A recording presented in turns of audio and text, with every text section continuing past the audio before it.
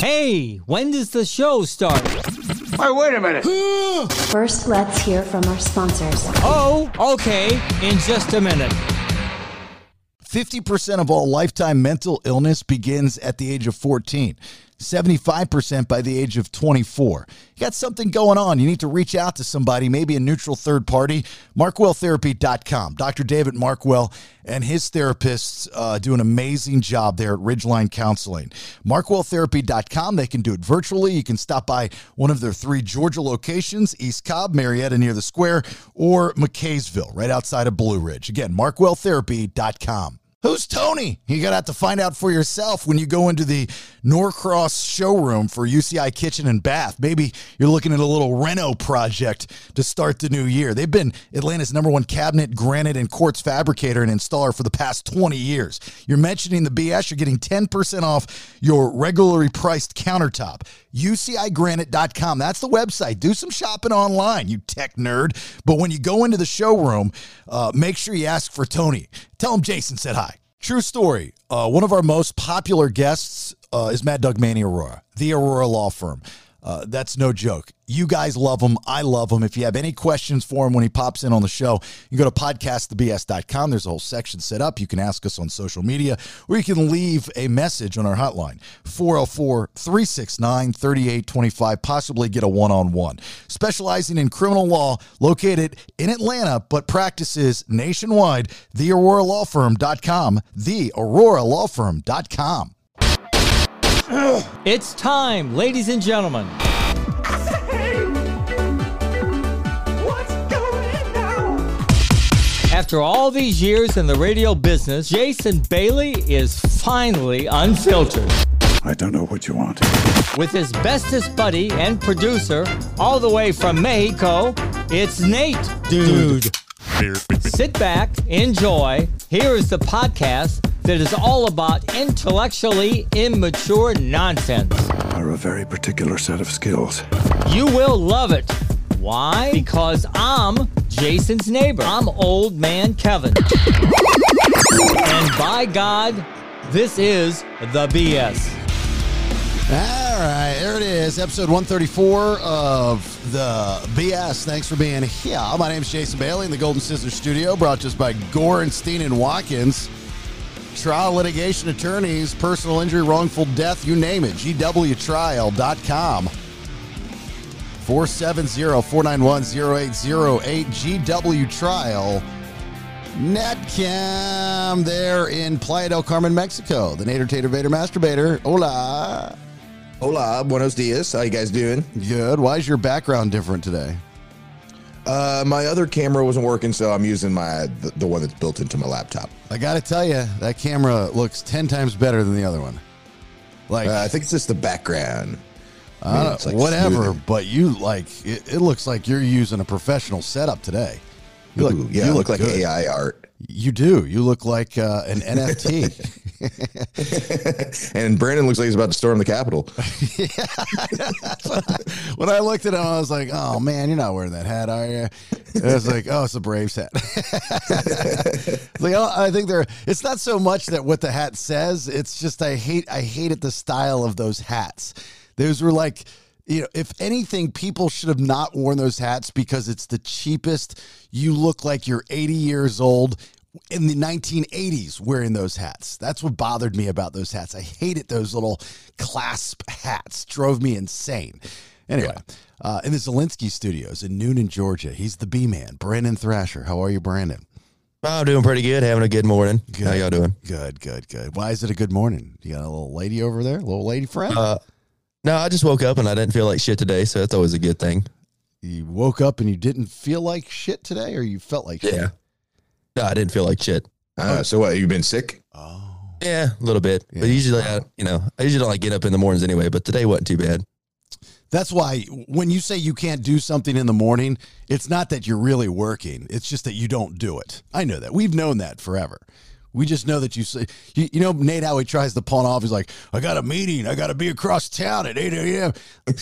Nate and I would talk bullshit. You don't got shit to do. You sleep in until 10 or 11 o'clock trying to figure out your life. We know. You don't have to lie to us anymore. Just be honest. Yeah, I usually start my day about 9 or 10. Yeah. 8's a little early. Yeah, we understand. We get it. He's on Central Time. Everybody's sick. I mean, what Rach and I just got over was horrible. She's still coughing. This is like 3 going into 4 weeks into whatever it was. And it's crazy how these things go in cycles, right? You know, like one person gets sick, 1,000 people get sick. 1,000 people get sick, an entire country gets sick. And if you go into like CVS or Walgreens, they're out of everything. I mean, I don't know if there's a shortage or what, but when we were in California, we went to go get some like nasal stuff and whatnot.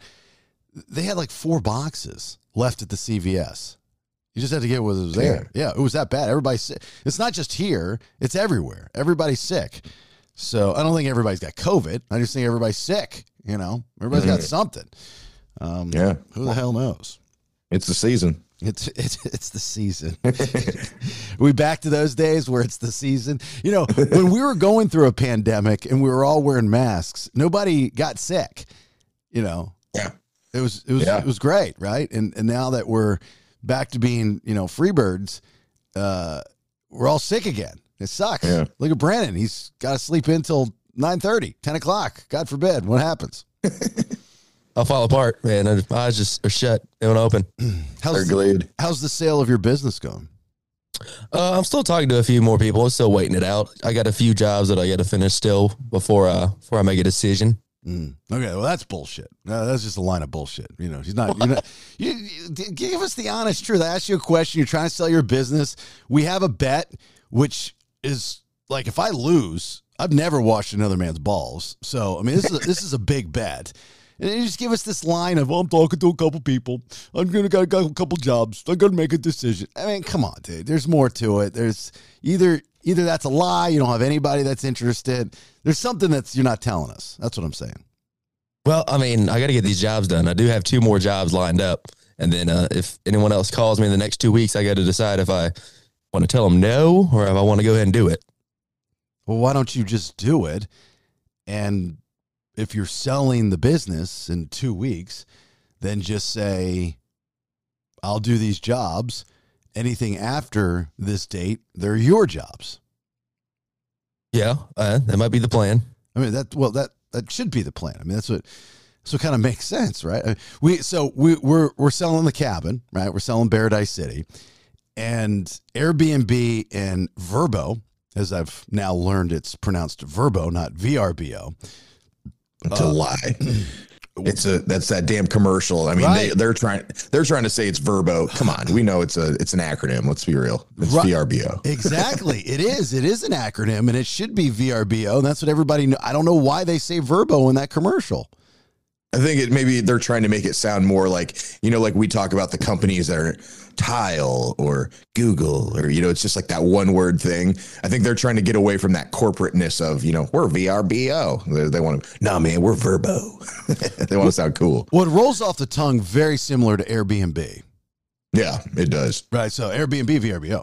It just kind of rolls off the tongue. So maybe that's what they're doing. You know, like, let's go by Verbo. Anyway, we're selling the cabin, Brandon, and Airbnb and Verbo, or VRBO, have not yet figured out, which blows my mind, that they haven't figured out how to transfer over an account.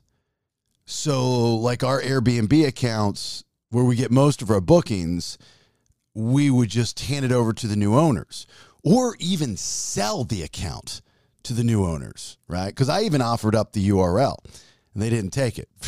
Not a smart move.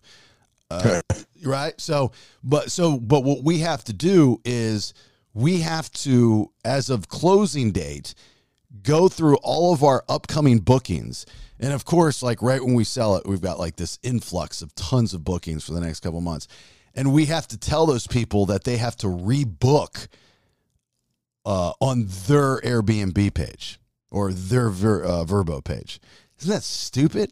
I mean, this is like a pain in the ass. It's a total pain. You know what it reminded me of? It reminds me of me telling people to unsubscribe and resubscribe so you can get the weekly email when I send out the full video shows, because Anchor hasn't figured out a way Anchor, owned by Spotify, has not figured out a way for people to go and tweak their profile. That's absurd. So I have to tell people to unsubscribe and then resubscribe. And what I've done is I think it's hit me in the face because, you know, I saw a dip in subscribers because people like they either forgot or something. I don't know what happened, you know, so it's kind of silly. So it is what it is, you know, nothing you can do about it. And then now you're going to try to sell your business and you're not going to get what you're asking for it, right? You never do. Yeah, no, that's why I started a little high. You know, I start a little high to more likely they'll knock me down a couple $1,000s. So I won't have to wash your balls. Probably not, unless like a crazy rich guy comes out of nowhere and just wants to buy one for fun. Can you imagine if I'm sure they're out there, people that just absolutely hate me, tons of money. It was like, dude, I hate you so much. I want to buy a damn backflow irrigation company for $250,000 just to watch you wash Brandon's balls. Yeah, Brandon, you should start tweeting some celebrities. They might go for that. That'd be funny. Yeah. Find some people with some deep pockets. Ever wanted to see a grown man wash another grown man's balls? Well, you got $250,000. You can do it. I mean, people are paying more money for sillier things. So, you know, they might take you up on the offer. I have to get on Cameo or something. Yeah, we could start our own OnlyFans. And just me washing your balls if I make a ton of money. Balls and the boys. The ball boys. All right, so Brandon, you're going to sell your company, and what are you going to do? You're going to become a YouTuber, right? That's what your goal in life is? Yeah, I think that's the plan as of right now, and then maybe work on some vehicles also in the shop. That's right. Vehicles in the shop, which you don't have yet. And you're going to be a YouTuber by posting all this amazing content. You're going to become a millionaire. Yeah. That's the goal. That's the goal. Okay. The internet jobs, I think, are the new artist occupations. You know, like when I was growing up, if I told my mom I wanted to be a rock star or I wanted to be a painter or an actor, you know, those kinds of things. No. They would always deter you. It was like they were supposed to deter you. Very few parents would support, you know, those types of lofty goals, right? Because it was not guaranteed. And the boomer generation is thinking guaranteed money is a lawyer, a doctor, a thisser, and a thatter, you know, that kind of thing. Going into the family business. I've always wanted to count candy canes, you know, whatever the family business may be, right? So I think the internet jobs now, when you hear Brandon saying that that's what he wants to do, is kind of, now I would be the new boomer generation, right? The Gen Xers, and I'm looking at him going, dude, what are you doing? Get a fucking real job, right? And then Brandon in his head and most other people, well, not most, but other people would probably say, dude, it can happen. It can be done. Have you seen how much money people are making on the internet? Well, that's the 1%ers. I mean, we can agree on that, right? It's the big money, the Logan Pauls, the Jake Pauls, and those types of people.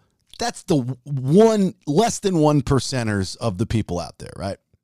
Yeah, but I mean, you don't have to be that big to make good money on YouTube. Correct. Right. Exactly. So then the next tier would be and I've said this before, I think there's a lot of people on the internet that are making a good living and just nobody knows about them, right? Because they sell sponsorship. I mean, we've done a pretty good job the past year because we sold sponsorships and we had, you know, a good subscription base, and you know, we've built a really big and very cool community. So I think if you do that, you know, if you're getting, let's say 50,000 views on a YouTube video per video, Brandon, what does that pay out? About 50,000 a year, depending. Okay, but you have to consistently get that on at least one video a week. Yeah, pretty much. Okay, so you do two. Now you're at $100,000 a year by just doing 2 videos a week. And I'm assuming content that you really enjoy. You know, like those travel people. Like that's what Nate's trying to do down in Mexico. You know, post all this travel shit. People love that stuff because it's like you can either go and read somebody's blog, you can read some corporate blog about what to do, or you could watch real people doing real shit in the place that you're about to go to. You know, I would much rather do that, to be quite honest with you, because there's no selling it. Like, there's no reason for them to sell me on, in Nate's case, Playa del Carmen, Mexico. I mean, Mexico's not paying him to sell me. It's not visitmexico.com and he's the president. It's not like that. You know, so it's an interesting world. But my point is those jobs are the new artist, and I use air quotes, artist occupation jobs of today. Would you agree with that?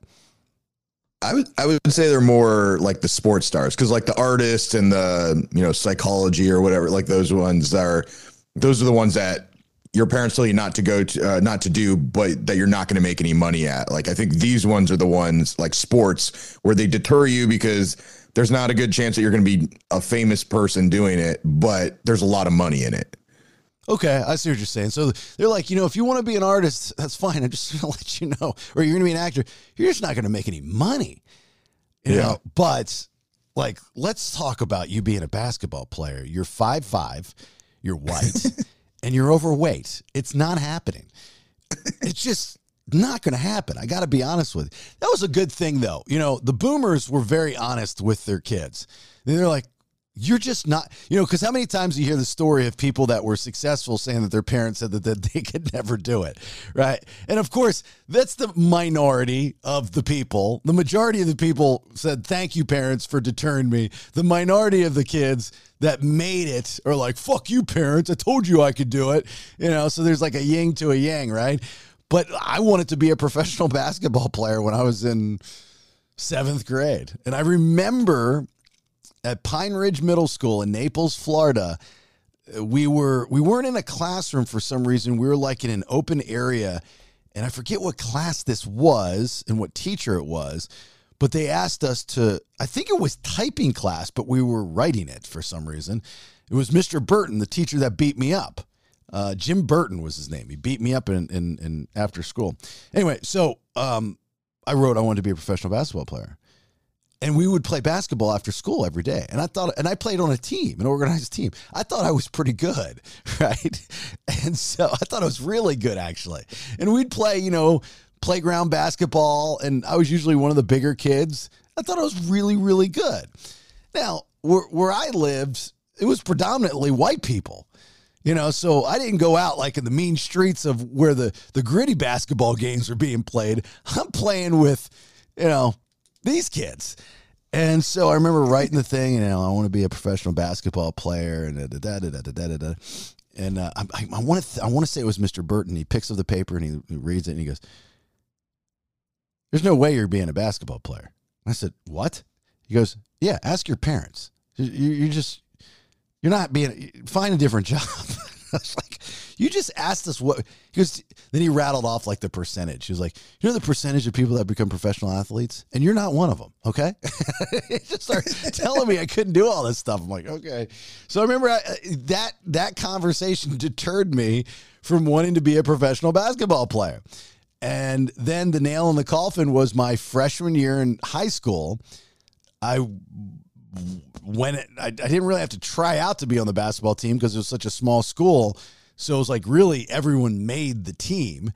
You know, again, I had 101 people in my graduating class at a private Catholic high school. And so I went out there and I didn't know what I was doing. They're calling plays. They've got this and they've got that. And so after like a week, the head basketball coach, Coach Bill Donovan, he pulls me in his office and he says, "Jason, I've never cut a player ever in the history of this basketball team. I've got to cut you." and all I could think was Michael Jordan was cut from his freshman basketball team. That's all I could think the entire time. So let's just say dad comes to you, Brandon, and goes, "All right, look, this is a hobby. This is not an occupation. I need you to pick me a real job.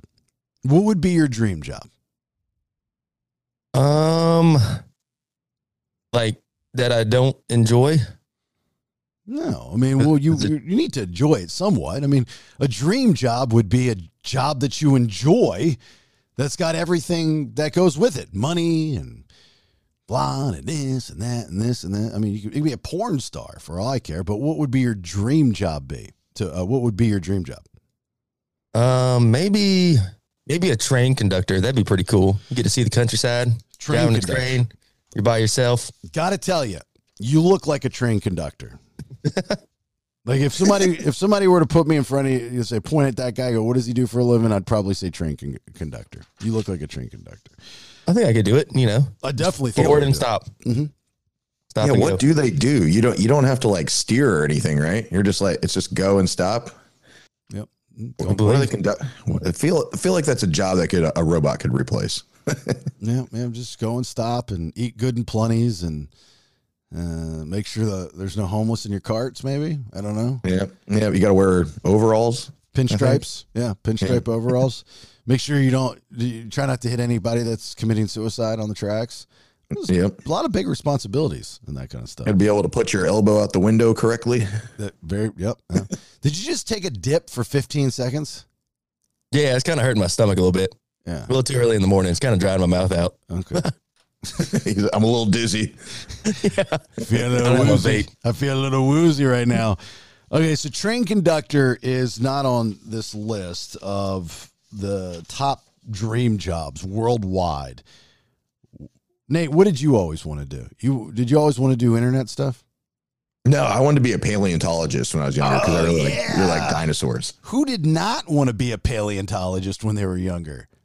Nobody. Everybody wanted to. Yeah. Paleontologist not on the list, but what a stupid list. I agree. I had a teacher in 8th grade. Now I'd moved to Sarasota, and I went to this school for about a half a semester. It was called Prue, and it was the collection of rejects. I don't know why. I think my mom sent me there because it was private, but it was literally a collection of the worst kids you could possibly put in a building. They were great. I mean, I loved them to death. They were great people, but I mean, they were thieves, whores, fighters. I mean, it was it was the worst of the worst. And I fit right in, So, I mean, that's where I learned to steal well. That's where I learned to fight decently. I mean, it was because of that short period of time at the school. Anyway, we had a teacher named Mr. Granada, and he was a amateur paleontologist. He loved dinosaurs, and he taught a paleontology class, like just some random paleontology class that you have to take. Like there's math, science, paleontology. So it was really, really weird. And then he took us out on a dig. There was a place that you could go where they had found fossils, and for a certain amount of money, you go out and get in this hole, and they gives you all the stuff, and you find dinosaur fossils. And we found a bunch of them actually at this thing. You find this, we did the brush and what. Way cool, right? Travel to Egypt or travel to wherever, and you have this dig site, but you got to have a lot of patience. That's something I do not have, because you're sitting there and you're brushing, and a lot of disappointment, so. Yeah, you'd be like, just put some dynamite on it. Let's get this thing going. Dig faster. Use your hands. What's wrong with you people? There's a show. I may have mentioned it before, but I think it's called Dino Hunters, and it's ranchers and cowboys and stuff in Montana and Wyoming and whatnot. And their business is kind of fallen out from underneath them, I guess, because I guess ranching isn't a huge industry anymore. And but they own all this land up in Montana and South Dakota and everything, and they've gained all this knowledge of fossils just from living there for so long. And now that's what they do. They go and they're basically kind of the same thing. They're like amateur paleontologists, but they go out, and if they find like a T-Rex tooth, they can sell that for $200,000. So the big thing is to get the full T-Rex skeleton, and they can sell that for millions. So it's like a whole new industry of these people where they had this job that it was just kind of failing, and they kind of pivoted into something new. Wow, that's cool. Dino hunters, huh? That's cool. You look at what we find from fill in the blank years ago. I mean, whether it's dinosaur years or even if it's 1800s years, of grave sites, because there was like this stretch of time where we as human beings did just stupid shit because we wanted land and we wanted to build so badly that we didn't care where we built. And it could be over a Native American burial site, but we just didn't care. There was a time where there was no laws. We didn't care. So now we're finding those places. But I think in 300, 400, 500 years from now, when our bones are buried, it'll be a more, if the world's even still here, it'll be a more like, yeah, these are the people, they lived during they lived during these times. And like, I think it'll be more organized is what I'm saying. Yeah. What, like excavating or like trying to read into the past? Well, you would, to read into the past, you wouldn't have to excavate as much as like what we do now.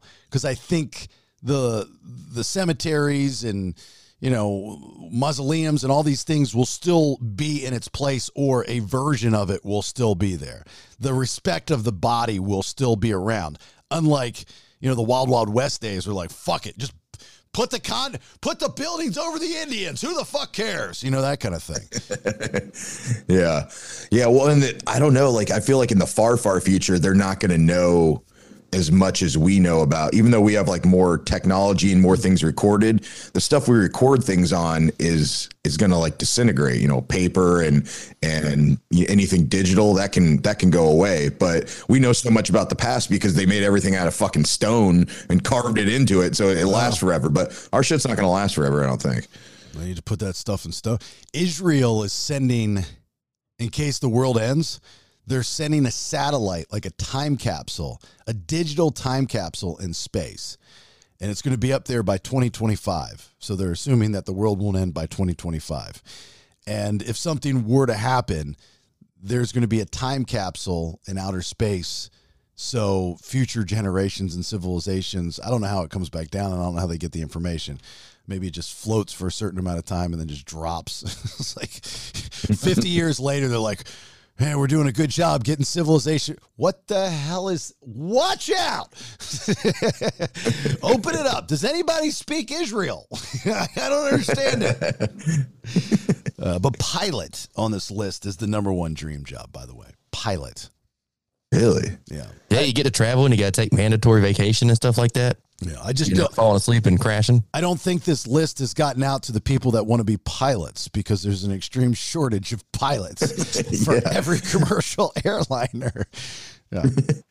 Well, I guess I was thinking like fighter pilot, which I don't know if I'd want to do that, but yeah, I guess a commercial pilot's not a terrible job, except for you're responsible for hundreds of lives every day. That doesn't seem fun. That freaked me out, man. Totally freaked me out. I'd rather be the flight attendant because you get to travel, but then also you don't have to be responsible for everybody, but then you have to deal with the assholes on planes. So that's probably not any better. Well, growing up, my first stepdad was a pilot and he was a fighter pilot before that. I don't know his whole story, but he flew whatever war. I don't know what he did. But I know that he was a commercial airline pilot, a captain for US Air when that existed. And what I learned as a kid is those guys are really arrogant. Like pilots in general are really arrogant. And I'm assuming you kind of have to be a little arrogant in that job. You're like, you're not messing with me today, rough air. It's just not going to happen. Yeah, I think that's why, those types of jobs like doctors, lawyers, CEOs, anything that you are running shit or, have the power in your hands, I think you have to have a little bit of an ego to be good at those types of jobs. So yeah, I can see that. Yeah. Just like radio personnel or anybody behind a microphone, you have to have some type of ego. It's funny. It's funny if anybody would ever say, you're arrogant or something. I'd be like, yeah, I definitely have a taste of that. There's no doubt about it. I'm sorry that it came off wrong. So I'm not trying to be ugly arrogant, but anybody that's confident, I think has to have a little ego to them. You have to have an edge.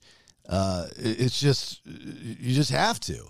It's just what kind of ego are you going to have?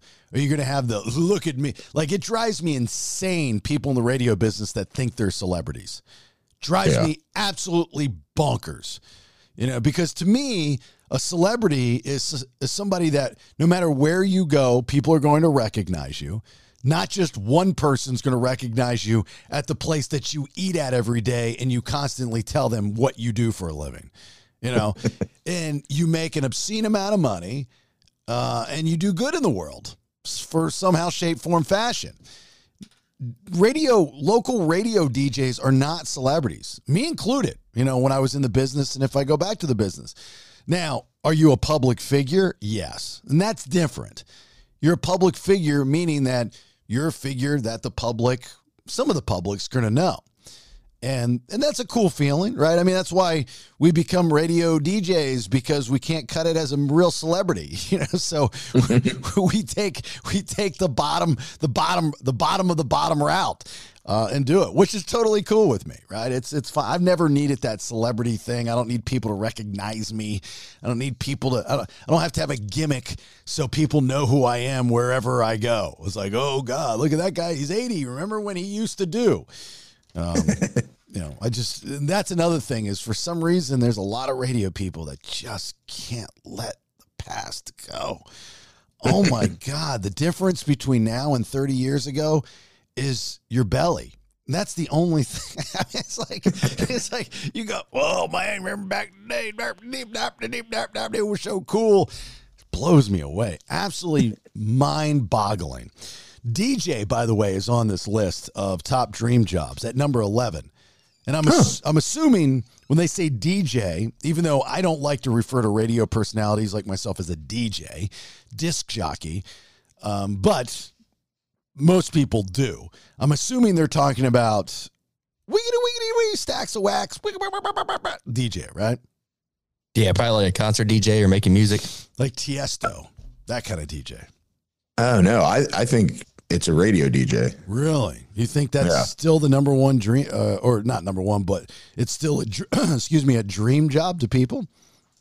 Yeah, and I don't know who, like the age that they surveyed, but I can't imagine there's a lot of people over like 30 that are like, yeah, man, I wish I was an EDM DJ, spinning records. Yeah, who grows up to want to be an EDM DJ? Well, a lot of the old school radio guys, they would tell you that they've always wanted to be in radio. That's what they would always say. It was a dream. And I can understand that. It was not my dream. It was an accident for me to get into the business, but I fell in love with the business day one, as we call it, being bit by the bug. So I don't know if the younger generation necessarily wants to be on the radio, like that's their dream job. But I can tell you a lot of adults would probably say that's still their dream. And if I had a nickel for every time I heard somebody go, yeah, everybody says that my voice is, I could be on the radio. Oh, shut up. Nothing to do with your voice. Well, a little bit, but not a lot. Not like it used to be back in the day where you're a boss jock. Hey, everybody, welcome out. It's W, Bobby, Blah, and Test One. And that was the thing back in the 50s and 60s and, 70s going into the 80s. Was that kind of thing. Look, Nikki D's here. Good morning. Good morning. Yeah. Stuck in traffic. Yeah, like nobody goes, I do own a suit. I could be a lawyer. It's like, no, that's not all that goes into it. Yeah. I knew how Law and Order was going to end. I totally could become a detective in the SVU, that kind of thing, even though I do say that from time to time. Writer is number 2. Dancer is number 3. I'm assuming not stripper, but just a dancer. Right? That'd be one of those artistic occupations. And then YouTuber and entrepreneur, 4 and 5. 6 actor, 7 influencer, 8 programmer, 9 singer, 10 teacher, 11 DJ, 12 blogger, and 13 doctor. So look at this list, right? Top dream jobs. So writer, dancer, YouTuber, entrepreneur, actor, influencer, singer, DJ, blogger. Out of the top 13, 1, 2, 3, 4. 4 are those legit jobs that I was talking about at the beginning. Like, hey, why don't you just become a doctor? You should become a teacher. It's safe. And you get off the summers. You might not make a lot of money, but you're always going to have a paycheck. The rest of those jobs are the dreamers. I mean, I guess that's why it's a dream job. But I mean, as far as dreamers like Brandon, I'm going to be a YouTuber. I'm going to make millions of dollars and be a YouTuber. All right. Well, the chances of that happening, especially for someone like Brandon and his work ethic, are very, very slim, right? It's just not going to happen. I want to be the guy to tell you. I wish you nothing but the best luck, but it's not going to happen. These are all dreamer jobs. What does that tell you? Does that tell you that people get caught up in other people's success that have made it, that less than 1%? Are we like really that into that we believe we can do it, I guess? Yeah. Yeah, I think you should. I mean, I think that's why the idea of like parenting kids has changed. Rather than telling them they can't do it, you want to encourage them to do whatever they think they want to do. Because even if it's a small chance, there's a chance it could happen. For instance, one of the dream jobs is a DJ, which is what you do, Jason, or that has been doing for years. And when you've told the story when you first started, one of your mentors told you that you were terrible, you would never do it, get out of radio, quit now. And you didn't. You didn't listen to him. You stuck to it, and you became successful. So there is a chance that you can do something that other people don't think you can do. Well, that's not necessarily the story. The story was about 3 years into me being in the radio business as a producer, and I was a damn fine producer. I'll always be a producer. I love producing. We were at Hooters. I think it was Christmas Eve, actually. And we're going through pitchers of beer. And it was like one of the first times I was like, God, that's brilliant. They put a bag of ice in a pitcher of beer. God, that's so smart. God, these girls are smarter than what people think they are. Why does my beer taste like the floor? Why does my beer taste like plastic? And I remember saying, look, I wanted to talk to you. We started to get into that. We've had enough alcohol, so we're getting serious kind of mode. It's like, well, let's get deep. And I said this wasn't Johnny, by the way. This was the other guy, Doc. And I said to him, I go, and he was very rough around the edges, really rough. Where I get a lot of my rough around the edges is definitely from him. And I go, look, I love producing. I really do. I enjoy it. But I wanted to ask you if I could start evolving and not be Buckethead anymore and start talking more in the air and having an opinion. I got to that point in my career where I wanted that. And he goes, well, why? What's wrong with Buckethead? And I was like, because it's goofy. I can't talk about anything as Buckethead. It's silly. I'm getting older and it's just weird and I don't like it. I never have liked it. And I was hoping I could transition out of it. And he goes, look, I'm going to be honest with you. As a producer, you're one of the best in the business. You've really come a long way. You have a natural instinct to produce. You really, really do. But on the air, you suck. You just are horrible. Don't try to be an on-air personality. Just be a producer. I was like, okay, go fuck yourself. Yeah. So anyway. Yeah. But see, so you didn't listen to him and you did it and you became successful at it. I guess that was my point. Yeah, I'm extremely successful at it. You can see me podcasting right now. And now you get to, and this is even better than the traditional DJ job because you can do it whenever and wherever you want. Look at me, the success that I have become at the age of 47. Now, you can also say, right, that for some of these dreamer jobs, not dream jobs, but dreamer jobs under the dream job list, you could say that there's an age cutoff, right? I mean, that would be fair to say, okay, look,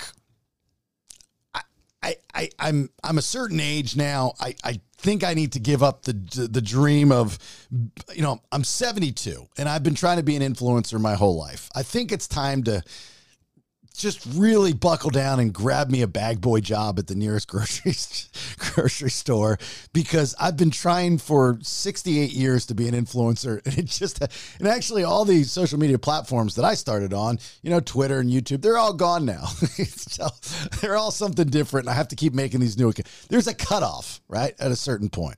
Yeah, definitely. And it's funny now, like in the future, people that maybe work some of these jobs or companies that won't exist anymore. It'll be like a company that's gone under. Like, yeah, I used to work for Vine back in the day. I was a big Vine guy. And now it's obsolete. Yeah, Vine doesn't have. So what's the cutoff for Brandon to be a YouTuber? What do you mean, like age? Yeah, age. I was going to give myself to, if I'm not like super rich by 40, then I was probably just going to pack my shit up and go to like somewhere in the Middle East and serve over there. Maybe join the Taliban. So you're going to give yourself another 16 plus years to make this work? Well, not maybe just this one venture, but I would say if I'm not rich in general by 40, I think I'll just hang it up and go to the Middle East. Oh, okay. Well, what's your cutoff for being a YouTuber? That's what I'm asking.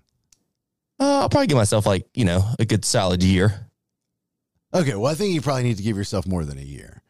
Everything should, everything is at about a 2 year. 2 years is good to give yourself for anything.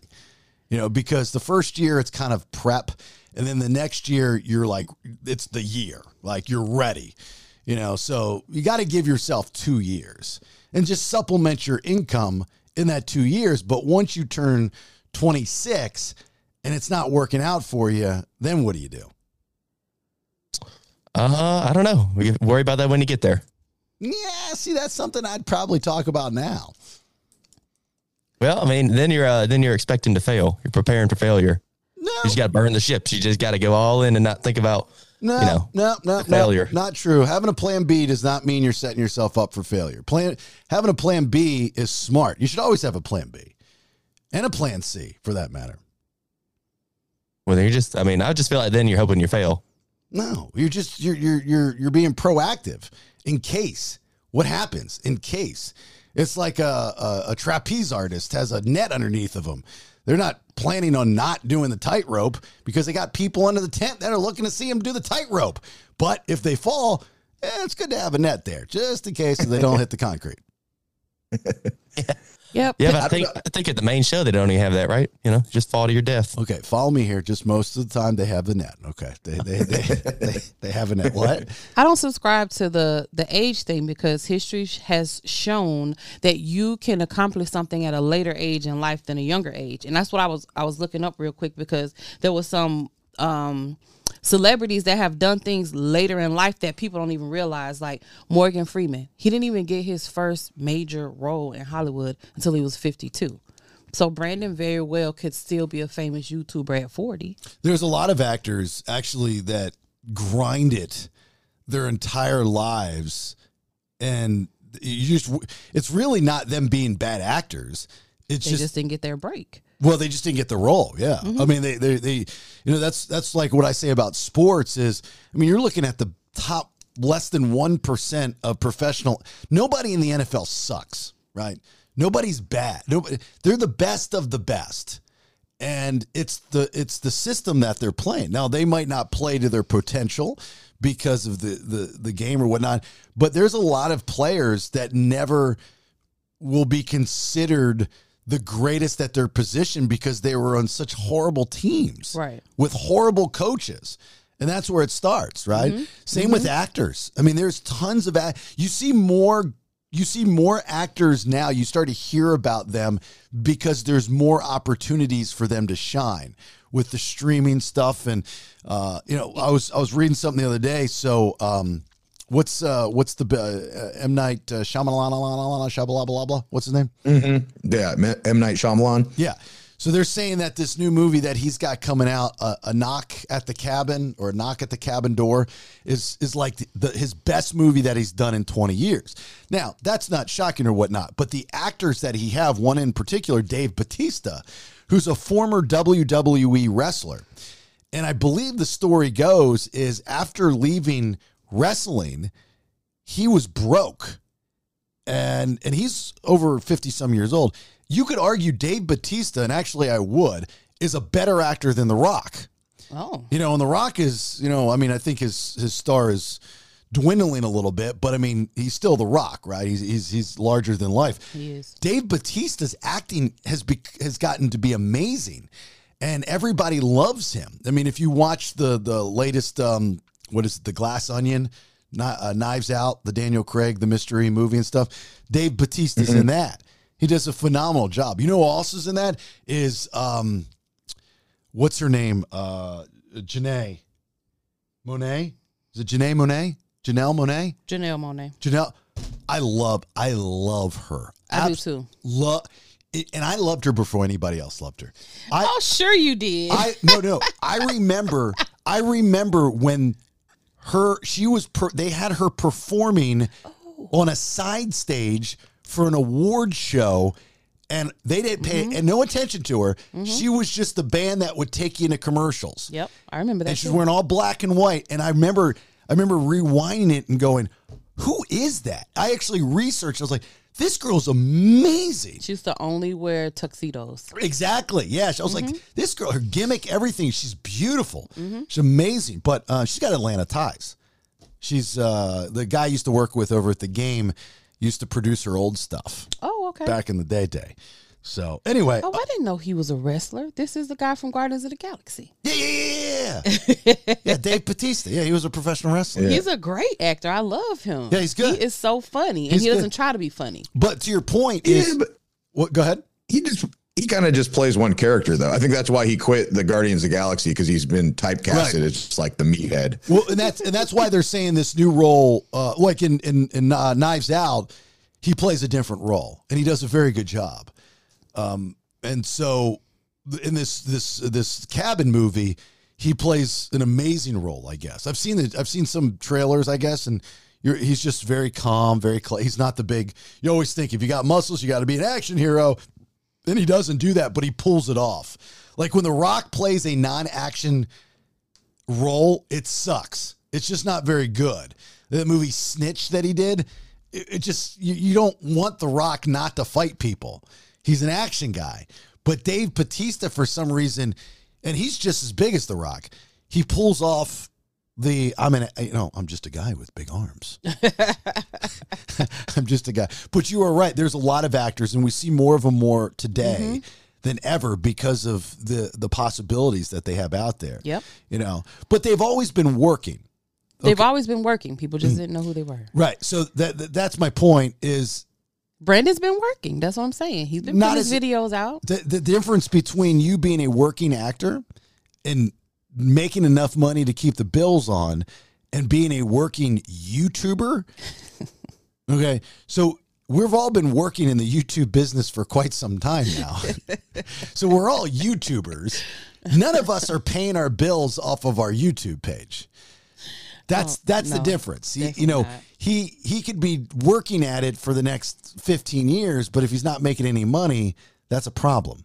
He just needs one good viral video, and he's in there. No, you don't. We just talked about that. You need 2 a week to make $100,000 a year.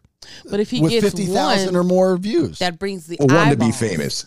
One to be famous. Yeah. Okay. Yeah, to like When they start get getting into the program. Yeah. Yeah, start the ball rolling. All right. Well, I just had a video that's now it's over, I think, 70,000 views on TikTok. Does that mean I'm TikTok famous? No, 70,000. That's not enough. Oh, no, you need not on millions on TikTok. Okay. So TikTok, I need millions, but on YouTube, I just need 50,000. Yeah, that'd be comfortable. That'd be good. But Be it has to consistency. be consistent. Yeah, it has to be consistent. All right. Consistent. Well, that's what I'm saying. He's got to be consistent.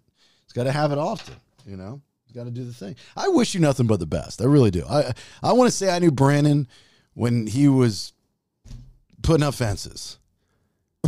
I In his basement. just don't know. I think you should look to be a pilot. Pilot? Nah, man. It's a lot of school, isn't it? Well, maybe. Maybe. Is your generation like allergic to learning? What's wrong with you people? No, I think there's just a lot of other ways to learn now. I mean, we got Google and the internet. You don't really need school. And YouTube. Yeah, and YouTube. My daughter and her friends have the same. They say the same shit that he says. About college. I was talking to one of her friends, Tatiana. Oh. And I love that girl. The girl that died on vacation, right, and then came back to life. I love her. She's part of our family. She's over here all the time, right? And I want nothing but the best for this girl. And she's not stupid. She is a bright girl, and she has a lot to offer. She hasn't even cracked the shell of who she is. And I had this long talk with her the other night because just 6 months ago, she was excited. She was going to college. She was going to run track. She was going to do this. She was going to do that. And she's not doing it. She's like, oh, I'm just going to go to hair school. Hair school? It's like, it's a cop-out. Oh. You have the opportunity. I go, do you have the opportunity? Financially, do you have the... Yeah. Well, then do it. You know, Yeah, definitely but do. here's the number one reason they don't want to go. It's just too much school. It's too much. I don't want to learn.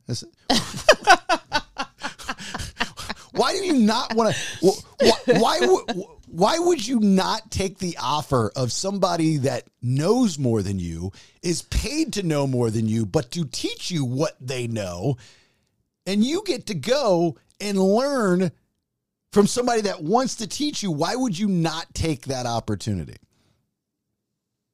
Brandon, You could do it. You could do it on your own terms and find information elsewhere. I mean, that's like the brain mapping lady. She didn't go to school for it. Didn't she just self-taught herself? Just read a bunch of books online and articles and got in touch with doctors. Yeah, it's not quite like that, but it was. I mean, she did. Yes, she did not.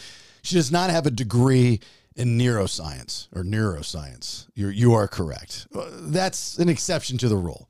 She was desperate. Her husband had PTSD. She's trying to fix his brain, but she did learn from the best, the people in the business, the leading doctors in that field. That's who she learned from. She didn't just go to her computer and go, hey Siri, teach me about neuroscience and that. But I'm going to do it on my own. As my husband suffers, I'm just going to, I gotta go to the store. I was thinking about getting my nails done. He still can't find himself and he's crapping his pants, but I'm going to do it on my own. That's not how that happened. So it's a little bit different. But she was also learning from the best doctors, not college professors. So they're actually in the field. A lot of times college professors are the best doctors. I mean, like, what is your perception of these people? Like, do you think that the people that teach at schools are just people off the street with no credentials? I'm just kind of, maybe where you find went it to hard school, to believe that. Huh? Maybe where you went to school, like somewhere down in Noonan. That's probably what they do. Hey, I know you work half part-time at the gas station. Why don't you come and teach neuroscience at the school, the old University of Noonan? Why don't you teach here? I think August is teaching something at some school down there, right? So that says something. There you go. Yeah. There you go. That makes all the sense in the world. Okay. I understand. So you find it hard to believe what? That they're smart? They know something? No, I didn't say that. I just, I mean, they probably know what they're talking about, but they're clearly not at the top of their field. More than likely, if they're a college professor, I imagine they'd be, actually in the field doing work. I'd rather learn from a doctor that's doctoring at the moment. There's probably retired, people get old and retire and they're like, oh, what do I do now? I was like, I guess I'll go teach these kids at this school. Doctoring. You do understand that a lot of these people teach as their secondary thing outside of their practice. Have you ever gone and actually read a story of it says, Emory University. Emory University is one of the leading universities in the world for numerous things. And they're always quoting professors from Emory University. Do we not believe them because they teach it? Good luck with the YouTube thing, man. I think you got a lot of promise in this world, Brandon. I think you got millions of dollars coming your way. You got your act together, kiddo. Good job. All right, let's talk to our guest, please. Hold up. Wait a minute. Let's hear from our sponsors. Just about everything needs to be insured in your life, right? So find the best in the business. That'd be Sean Camp at Country Financial. House, boat, motorcycle, car, you name it, needs to be insured. How do you get a hold of Sean? Easy. Call him. He'll pick up 678-519-9028. Tell him Jason said hello, 678-519-9028. Yeah, make sure you mention the BS because he takes care of the 2%ers.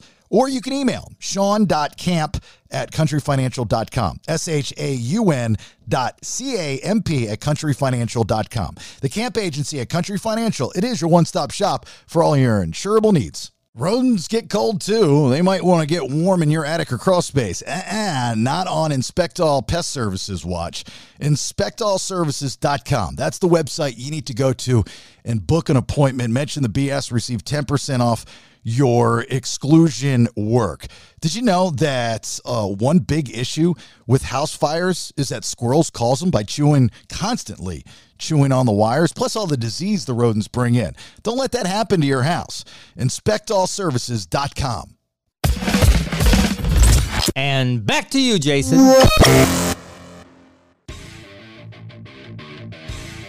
Before I introduce our guest here, I've got to say, that I am a fan of his company. College Hunks Hauling Junk and Moving. The green and the orange signs you see on the corner of every intersection in America. Nate, I know when we were at UCF, they were everywhere. I mean, everywhere. Oh, yeah. Everywhere. So our guest is Nick Friedman, who's an entrepreneur and co-founder of College Hunks Hauling Junk and Moving, which is, by the way, like well over valued at $300 million. But he's also, he's done some television. He's been on different things like Shark Tank and Undercover Boss and in this new film Bezos, The Beginning, which is about Jeff Bezos' early years before he became, Amazon, which is going to be released on VOD on January 24th. So anyway, Nick, how are you? Nice to see you. I'm great. Thank you. Awesome intro. I appreciate it. Yeah. So before we get to the film, I want to talk about your company. Okay. So you're based out of Tampa, right? That's your headquarters? It is. Yes, sir. Okay. So you're probably have a familiarity with Amanda, right? In Orlando. Oh, yeah, absolutely. Yep. That's our franchise owner in Orlando. Okay. So I just want to go on the record to say she's an amazing person. Oh, good. Well, I agree with you. I couldn't agree more. That's amazing. She's helped me out numerous times, and she's just, I know she's got a working relationship with some of the old radio stations that I worked for in Orlando, and she's just phenomenal. She's fantastic. So just in case you guys are giving out raises anytime soon, just letting you know. She's great. Yeah, she's one of our franchise owners and has done a phenomenal job of building the brand in Orlando. So I'm right there with you. So explain the where you got to where you're at, because you're a young guy. You and your partner, just couple dudes looking to be be an entrepreneur. And you come up with this idea of let's first start moving people's junk, which is awesome because I'd want to sift through their junk as well. And then you get into let's move them into a new house, probably because most moving companies are scams and they're horrible people. And your company is not. Every time I've dealt with you, your employees have been phenomenal. The setup and delivery and the finalization has been just top notch. So what was the driving force behind that? Yeah, well, I was brought up to follow the more traditional career path of work hard in school, get a job after you graduate. But the summer before our senior year of college, we were home for summer vacation, and my business partner's mom had a beat up cargo van from her furniture store. And she said, hey, why don't you guys borrow the van? You could do some odd jobs. And then it was actually her that came up with the name. She that came up with the name. She said, you guys could be like college hunks who haul junk. And we looked at each other and we laughed about it at first. And we were like, that's pretty catchy. So we just stuck the flyers and, computer printout flyers in mailboxes. The phone started ringing. People had a need for the service. They thought the name was catchy. And I always tell the story. We actually bought an 800 number and put it on the back of the truck, but it was still routed to our cell phones. And so people would call to complain about erratic driving. And I'd be in the driver's seat, pretending like it wasn't me, saying, we'll fire those guys when they get back to the office. We appreciate you reporting that on the road. So, those early days, we were doing all the work ourselves and whatever it took to get the business off the ground. And then, as you mentioned, 20 years later, no overnight success happens overnight. We've got over 200 franchisees around the country, and it's continuing to grow. So the acronym for hunks came after the fact, because you probably said we gotta business this up a little bit.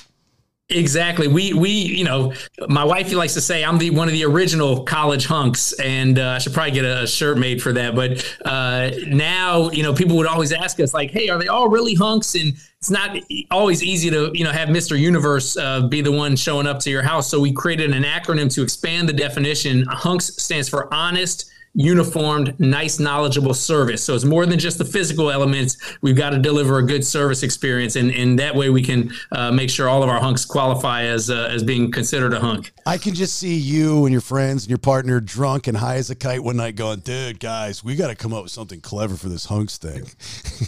I credit Omar with all of those big ideas. Absolutely. Pass me some pizza and let's get to work, man. Yeah. Nate, I'd hate to see some of the things that ended up up on the cutting room floor of that acronym discussion. Oh, I'm sure.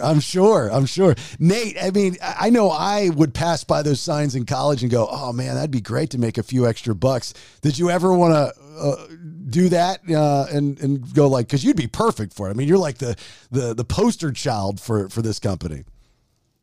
Yeah, I didn't even know it was an option. I saw the signs and everything, but I was working retail in college at the time. But yeah, I probably should have done that and get outside a little bit.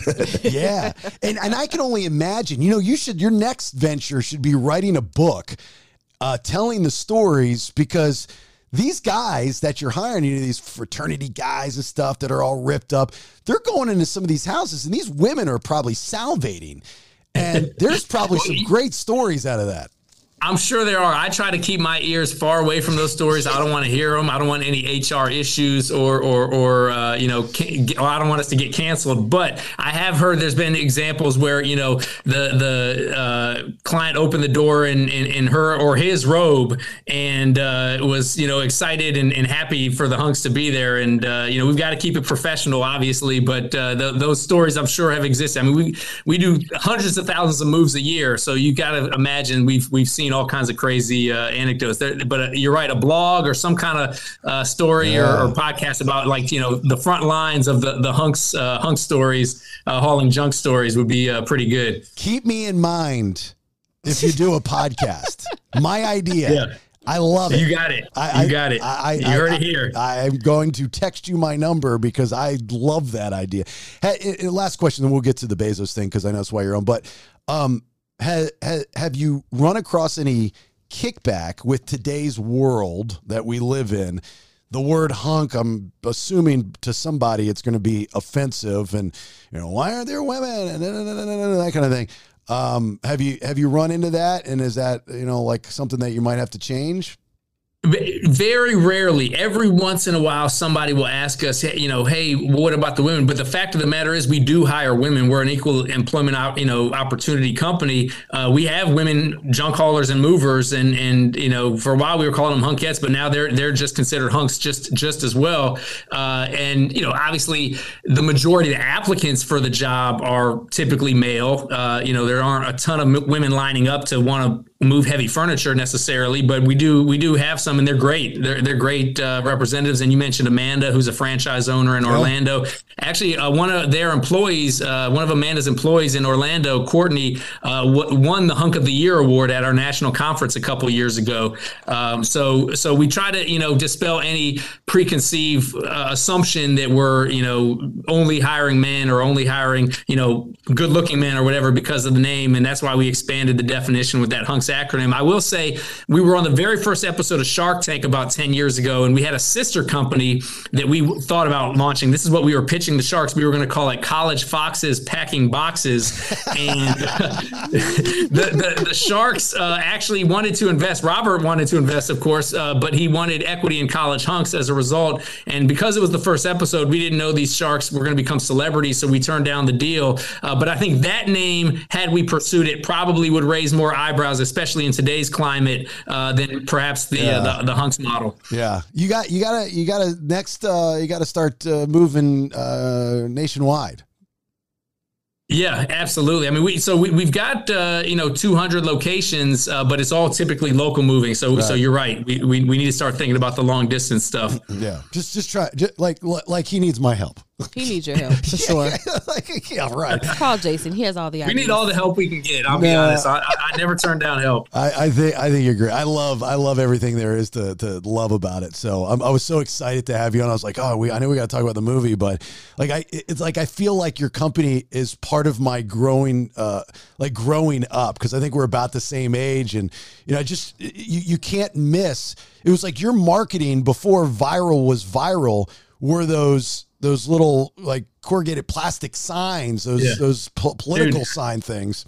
I'm getting goosebumps literally hearing you say that, because like our vision from the beginning was to become this like iconic brand that people would see and associate with, entrepreneurship and fun and creativity. And so all those things that you just described, I remember back when we first started the company, a buddy of mine was like, I think he was like missed the last metro train in DC coming out of the bar, and he had to this was before Uber, so he was like walking home. He was like miserable, getting hungover, and he saw one of our college hunks trucks on the way to work, and he was like, on that moment, I just knew all was right in the world, like everything was going to be okay. And I was like, that's the energy and the vibe that we want people to feel when they see it. So to hear you say that is like a manifest of what we've always envisioned actually being coming to fruition. I was always surprised though that you guys never purchased naming rights to the colleges. So for each market, like for Orlando, for example, you would have, UCF in the night, or, Rollins, or I think those. So it's a great idea. And those are things we've looked at. It's somewhat price inhibitive. But what we did do was we took advantage about a year and a half ago of the NIL, name, image, and likeness opportunity with college athletes. So we actually, my business partner drove down to Miami and signed at the time the quarterback of Miami at 12 midnight, the moment the law went into effect. So we were actually the very first company to ever sign a college athlete. And then we did actually sign the women's UCF basketball team following that. So we've done some niche marketing engagements with the college athletes. It's a little bit less expensive and a little bit less red tape than dealing with like an actual university institution. But you're absolutely right. Most of our clients are homeowners and businesses, not necessarily the students, but most of our employee base are the students. So we've done a lot of marketing and outreach to the campuses for obviously employee recruiting. And, you mentioned Nate, you were working in hospitality or other areas. We're trying to pull a lot of people from sort of those other typical college gigs or right out of college type gigs, and while there's a manual labor component to our business, it's still kind of fun to be out on the trucks and driving around and interacting with clients and, hopefully not running into the client with the bathrobe answering the door. I feel like I'm talking to such a huge part of my college day, like Michael Jackson or Michael Jordan. It's just very exciting for me. I can tell. Kid, man, I need to take you. You're like my greatest, head booster. I got to take you everywhere I go. You're my hype man. I like this. Oh my God, I'm such a fan. This is great. Anyway. So Bezos, the beginning, which is about Jeff Bezos' early years. This is before Amazon. The story before Amazon is Jeff Bezos was trying to find a way to sell books because the bookstores could only carry so many. And, he goes to your character in the movie and says, hey, tech nerd, make me a website. And if you can put all these books on there, we'll be successful. What are we going to call it? And was it Cadabra, right? Cadabra was the original name. And so I'm assuming you're not doing this for a paycheck, and I'm assuming you're not doing this for fame. I'm assuming you're doing this because you respect the business model from Jeff Bezos and are a fan because you're following a similar path. I think you hit it right on the head. I met this gentleman, Armando Gutierrez, who actually plays Bezos in the movie. He's also happens to be one of the owners of the Tampa Tarpons Yankees minor league farm team. And he was telling me about how he makes these different movies, and he always ties a very recognizable name to the movies he makes. And he said, I just bought the script to the Jeff Bezos story of how he started Amazon, and I'm going to make the first movie ever made about Jeff Bezos. And I was like, wow, that sounds pretty cool. That's kind of in my lane as an entrepreneur. I'm passionate about entrepreneurship and sharing entrepreneurial stories. So I read the script and I was like, man, I'd love to be involved in some way. And he's like, how about a producer? How about an actor? I was like, okay, how about both? So to your point, I played the role of this guy, Shel Caffin, who was the very first employee Bezos ever hired when he launched Amazon out of a garage with his wife and his, some seed money that he borrowed from his parents. And so we made this movie, and it's coming out on all the video on demand platforms, including Amazon, and was a lot of fun to make. But you mentioned the name. So their original name was Cadabra, which everybody thought he was saying cadaver. He was trying to say like abracadabra, like magic, but people kept thinking he was like, what are you going to sell dead bodies on the website? So then he actually changed the website to relentless.com because that's how he felt he had to be to, stave off the Barnes and Nobles and the big box retailers. And so he was like, we got to be relentless. And then finally they changed it to Amazon. But if you go to relentless.com, it still will take you to the Amazon website. I tested that out, and And funny enough, if you go do your shopping at relentless.com, it's going to be the Amazon website it redirects you to. That was my next question. Does he still own the URL? That's yeah. clever. I tried Cadabra, but it just said, took me nowhere. But relentless.com took me to Amazon. Well, there's the famous picture of Jeff Bezos in his office at that time, and there's a white sheet on the wall, and it's like spray painted Amazon, which I thought is really cool. As an entrepreneur myself, not at your level, but I've always been a fan of being in control of your own destiny. It's a lot different when you make $1 when you're working for yourself versus when you make $1 working for a company. This last year, it was the first time in my career when I got fired from my radio gig that I start working for myself and doing this podcasting thing. And it was very satisfying. It was very liberating. Do you know, because you've always worked for yourself, the difference between the two? Yeah, so very briefly after college, I worked in a corporate job because that's what I thought I was supposed to do. And I remember emailing Omar and being like, what's our timeline for starting this business on a full scale? This is my business partner now. And he emailed me back, all capital letters, my timeline's right now, ! Let's do this. And so that's when we quit our jobs and told our parents and got some, skeptical people, wondering if we were making the right decision. But I remember telling my dad, probably a few weeks into launching our College Hunks business, Dad, I've been working 12 hours and I'm not even tired. Like, I'm just full of energy. And he was like, well, see, that's the difference between doing something that you're passionate and enjoy doing versus, doing something that's just not fulfilling. And it wasn't that we were passionate about hauling junk or moving people's furniture, but it was just the creative juices that were flowing, coming up with the branding and, like you said, the yard signs and going out and doing the guerrilla marketing and putting the trucks in visible locations. Like, that was all fun for us in those early days. And reading the script of the Bezos movie, I can certainly identify with a lot of the struggles and challenges he went through in those early days. Now, a lot of zeros are missing from my company's, valuation versus Amazon's today, but everything else was all pretty similar. Well, I read that Amazon for the first time turned a profit just last year. Yeah, I wouldn't be surprised. I don't know the exact figures, but in the movie, Bezos tells the investors, like, we don't expect to turn a profit for at least 20 years. And this was back in 1994. So he was playing for the long game, and he actually turned down an offer from Barnes & Noble to buy him out. And which, by the way, the CEO of Barnes & Noble in the movie is played by Kevin Sorbo, and he's like the evil villain in this movie. Whereas Kevin Sorbo, we all know from the Hercules series as the hero, but he did a great job as the villain, Barnes & Noble executive that wanted to kind of crush Bezos before he even got off the ground. Did you have early in the early days of College Hunks any companies trying to buy you out like Penske or any of those big ones? No, we never had anybody wanting to buy us out. But I remember, we had a lot of people. I remember we got a flat tire once with our very first truck, and the tow truck driver looked at us and it was like, you want my advice? If you want to make it in this business, just get out. And we were like, it was like, a week into the business. We were like, man, should we listen to that tow truck driver? Maybe he's saying the right thing. But thankfully we didn't give up yet with just a flat tire.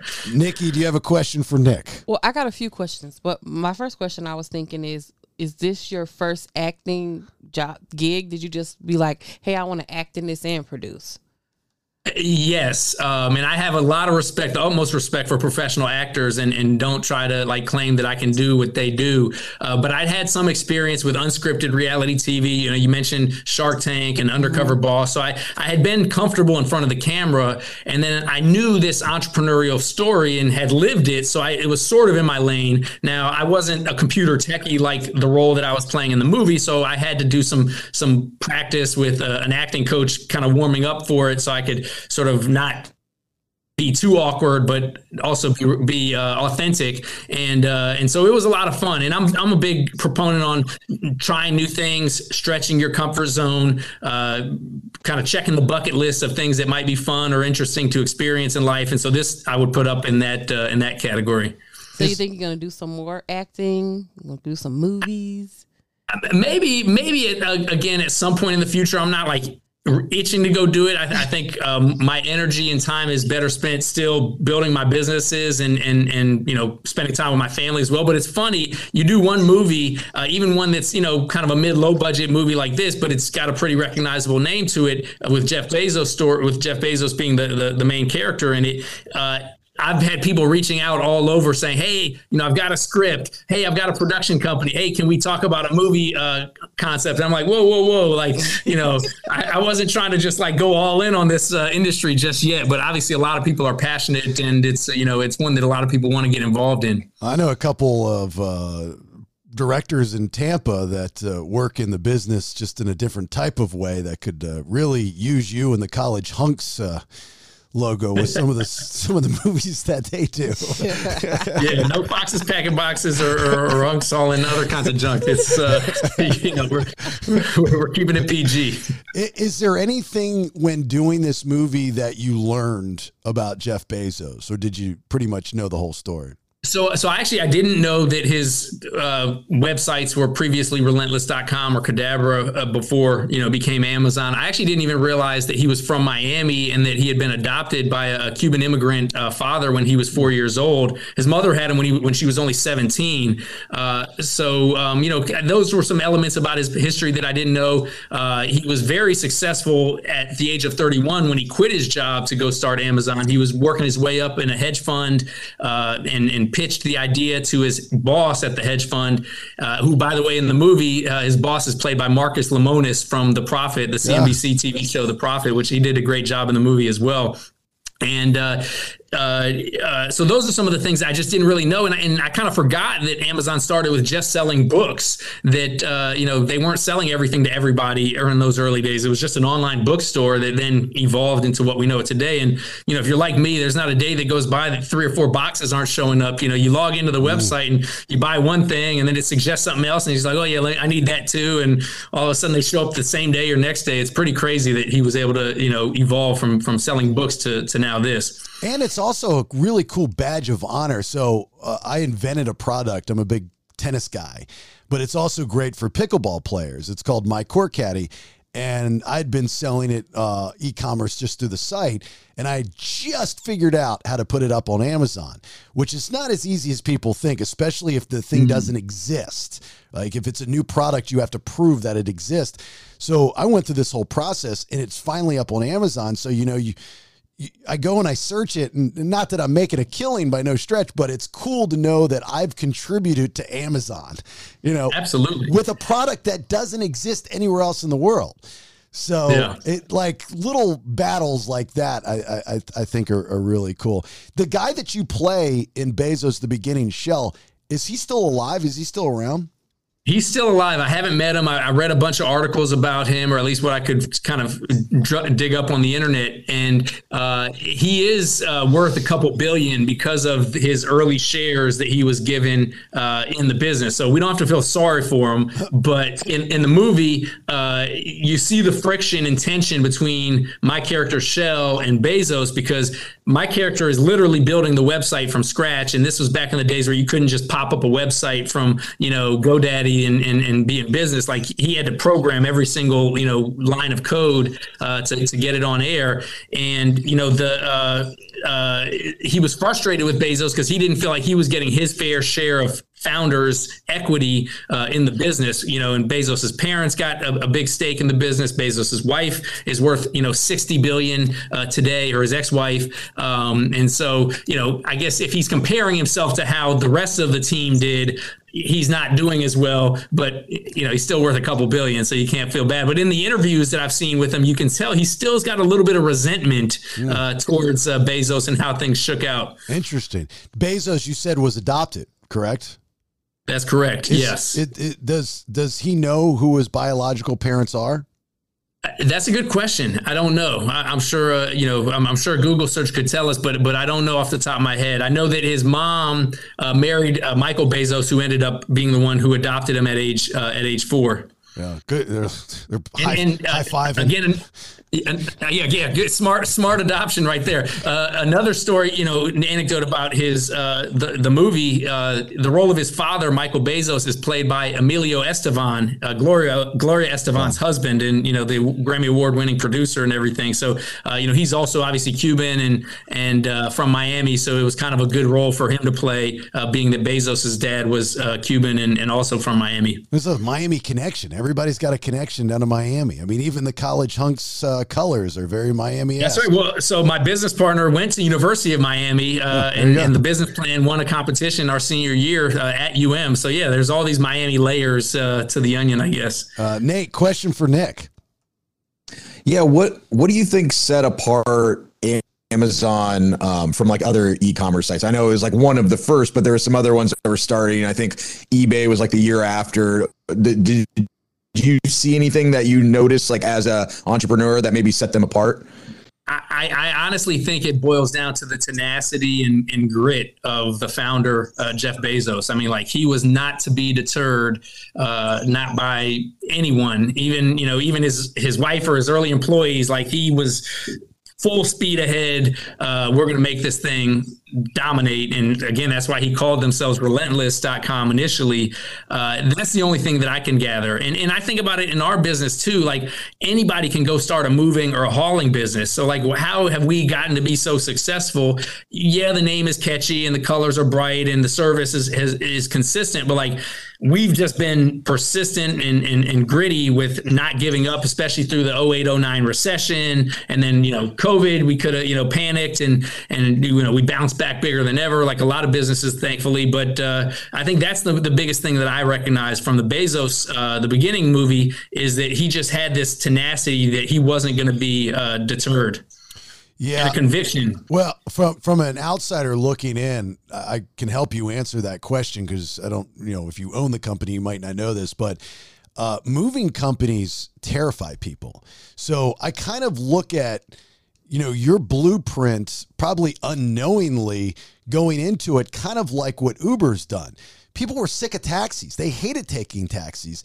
They knew before they got into the taxi it was going to be dirty, smelly, stinky.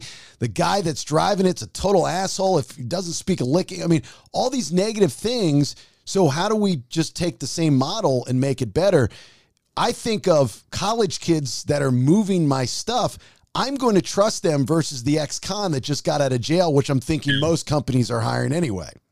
Yeah, the trust factor is critical. And actually, we see that play out in the Bezos movie as well, where Bezos says, I need the website to be charming. He's like, I need it to be welcoming. I need it to make people feel good when they're on the site.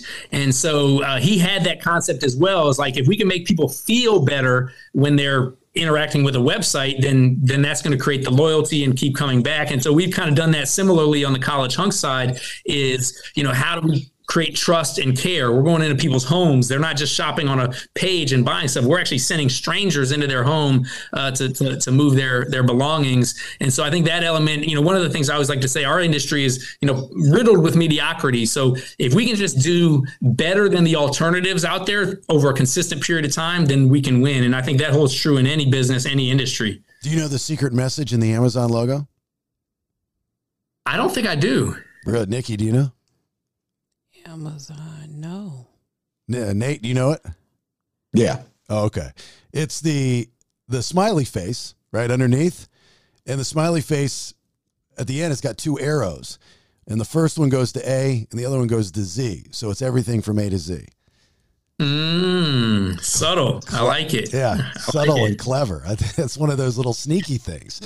You learn something new every day. It's like the FedEx arrow. I'm sure you guys know that. Between the when I first saw that, I was mind blown. But that was back in college for me. Yeah, in Atlanta, the Falcons. The Falcons logo. The Falcon is actually an F.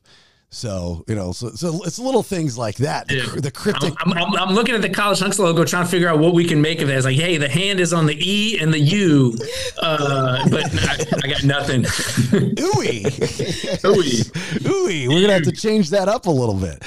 All right. Bezos, the beginning, Jeff Bezos, early years, fascinating. And you said this is the first film that's been done about Jeff Bezos. Surprisingly. Yeah, I mean, there's been documentaries, but this is the first scripted movie, essentially reenacting the launch of Bezos and the launching of Amazon. Biopic, right? That's what they're called. Yep. Do you guys? I can't figure out if it's biopic or biopic or biopic. Yeah, I've heard people say it both ways. I struggle with that as well. Does this movie talk about the divorce, or doesn't get that far? No, it doesn't get that far, but we all know where it ends up. But she was a critical role in those early days. I mean, she was riding right there with them, quitting their jobs, moving across country, grinding in a garage. So it was, she was definitely part of the startup as a founder. Not to judge them, but didn't they like swap wives and husbands with their best friends? Like they'd vacation with this couple and he ended up an entanglement. I don't know. I think I remember the tabloids saying something about that. Yeah. Yeah. Freaks. Those Amazon. I mean, when you're worth $1 trillion, you got to, do something to keep life interesting, right? Like, oh yeah. Yeah, God, you're worth that kind of money. I mean, it's like, look, we had a good run and I appreciate everything you did. Here's a check for $60 billion. Feel free to give it all to charity. I don't care. I appreciate you. I got things to do. I got yachts and all kinds of parties to live that rock star lifestyle. He's going to outer space. He's got a rocket ship to launch. Yeah. What are you doing this weekend, JB? Going to outer space. What about you? Do you think you'll ever get to meet him because of this movie? I hope so. I mean, the nice thing about this movie is kind of evergreen, right? Like the shelf life is forever. Cause if anybody wants to see a story about the starting of Amazon, like this movie is there for the viewing. So I hope he gets to see it. I hope he sees it and I hope I get a chance to meet him. I think that would be really cool. If you had one question to ask Jeff Bezos, what would it be? Oh man. I guess if it were related to the movie, I'd just say like, hey, was it you or was it me? Was it Shell or was it you that caused the breakup there? So whenever I interview extremely wealthy people, and I guess you would be a part of this conversation, I'm assuming, but like I've interviewed Richard Branson and a couple other multi-gazillionaires, and I always ask them the same question. Do you still use coupons? Just I'm curious. Like, can you imagine Richard Branson walking into a Bed Bath & Beyond with one of those giant 20% off coupons and arguing the point that it's still valid? I mean, yeah. So I'll tell you, I don't use coupons. I probably should, but a friend of mine says he just always buys retail because of the convenience factor, and I kind of have adopted that mantra. But I saw an article today about Mark Cuban that he still has like some grocery store hacks to save money. So I'm like, well, man, if Mark Cuban's doing it, maybe I should rethink that. Yeah, Mark Cuban is, and I've interviewed Mark, and he's a very frugal guy, smart with his money. Like, he's worth a ton of money, but he lives like he's not. I think his mindset is, he remembers what it was like, and he could lose it all at any given point. I have what I have. I don't need any more. And, and that's humbling, but I'm sure it's very tough when you have everything at your disposal. I remember I also asked Richard Branson, I said, how much money do you keep in your wallet? And his response was, what wallet? Yes, what wallet? He doesn't carry a wallet. That's pretty good. I said, That's pretty good. So how do you pay for stuff? This is before, you could pay on your cell phone and stuff. And he goes, I don't know. He doesn't even know how things are handed to him. That's nuts.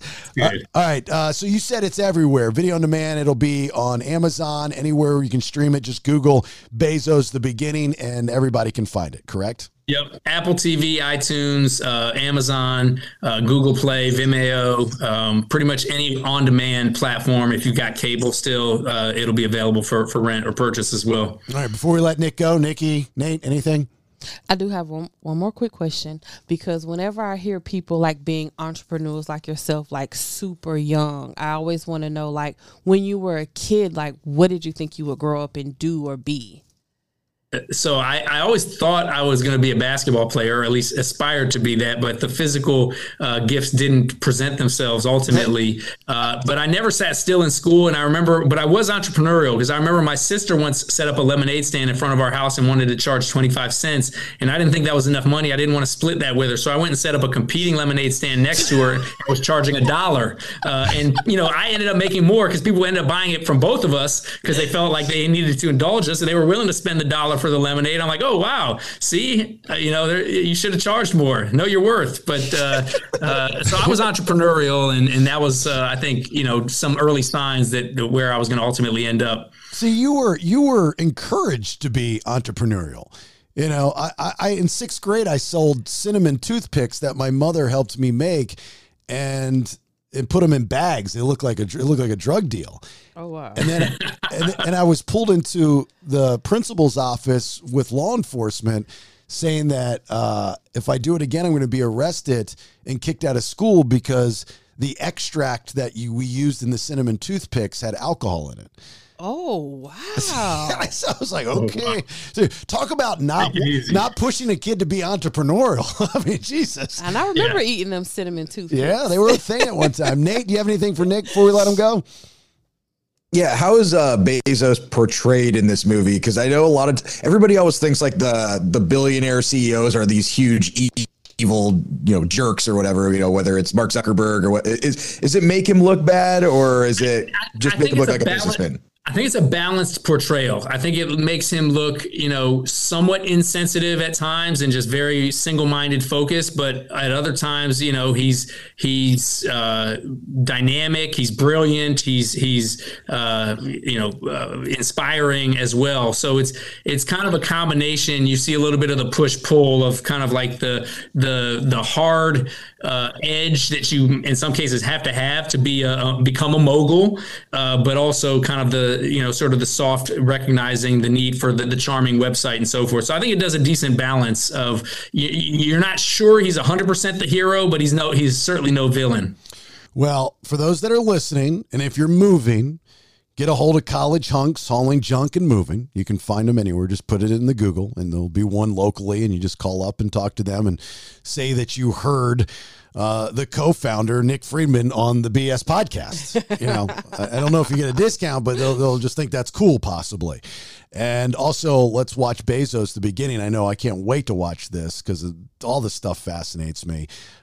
Anywhere, like Nick was just saying, video on demand, Amazon, iTunes, Apple, all that good stuff. So, Nick, thank you so much. Like I said, I'm a fan. And, if you need me to follow you around and be your hype guy, I'm down there every once in a while. Just let me know. Okay.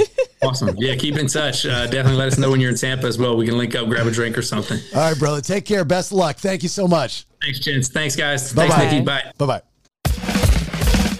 Hold up. Wait a minute. Let's hear from our sponsors. I know every year you say you're going to do something about your health, right, dudes? Well, this year has to be the year. The older you get, you lose a lot of time. Men'sWellnessLeague.com. That's the website for Nubertese Men's Wellness League in Sandy Springs, Georgia. I've been doing testosterone maintenance, as you hear, all the time for over 2 years, and I feel great.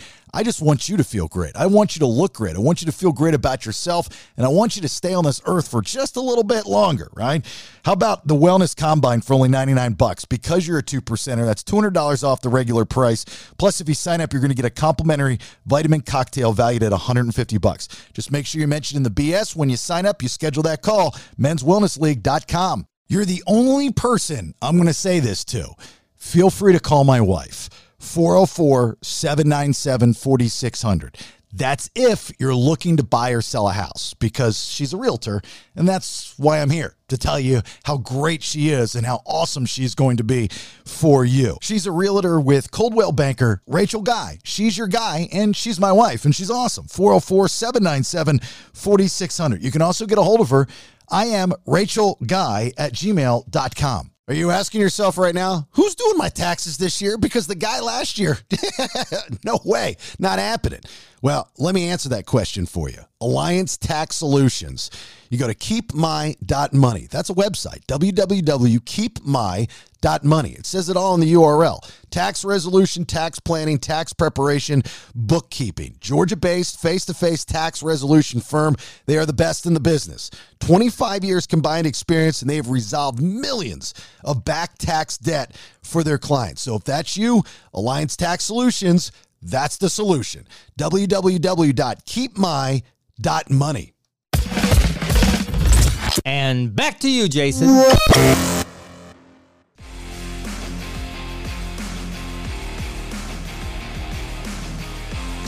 I really have a problem with people that are influential with their voice because of whatever it is that they do.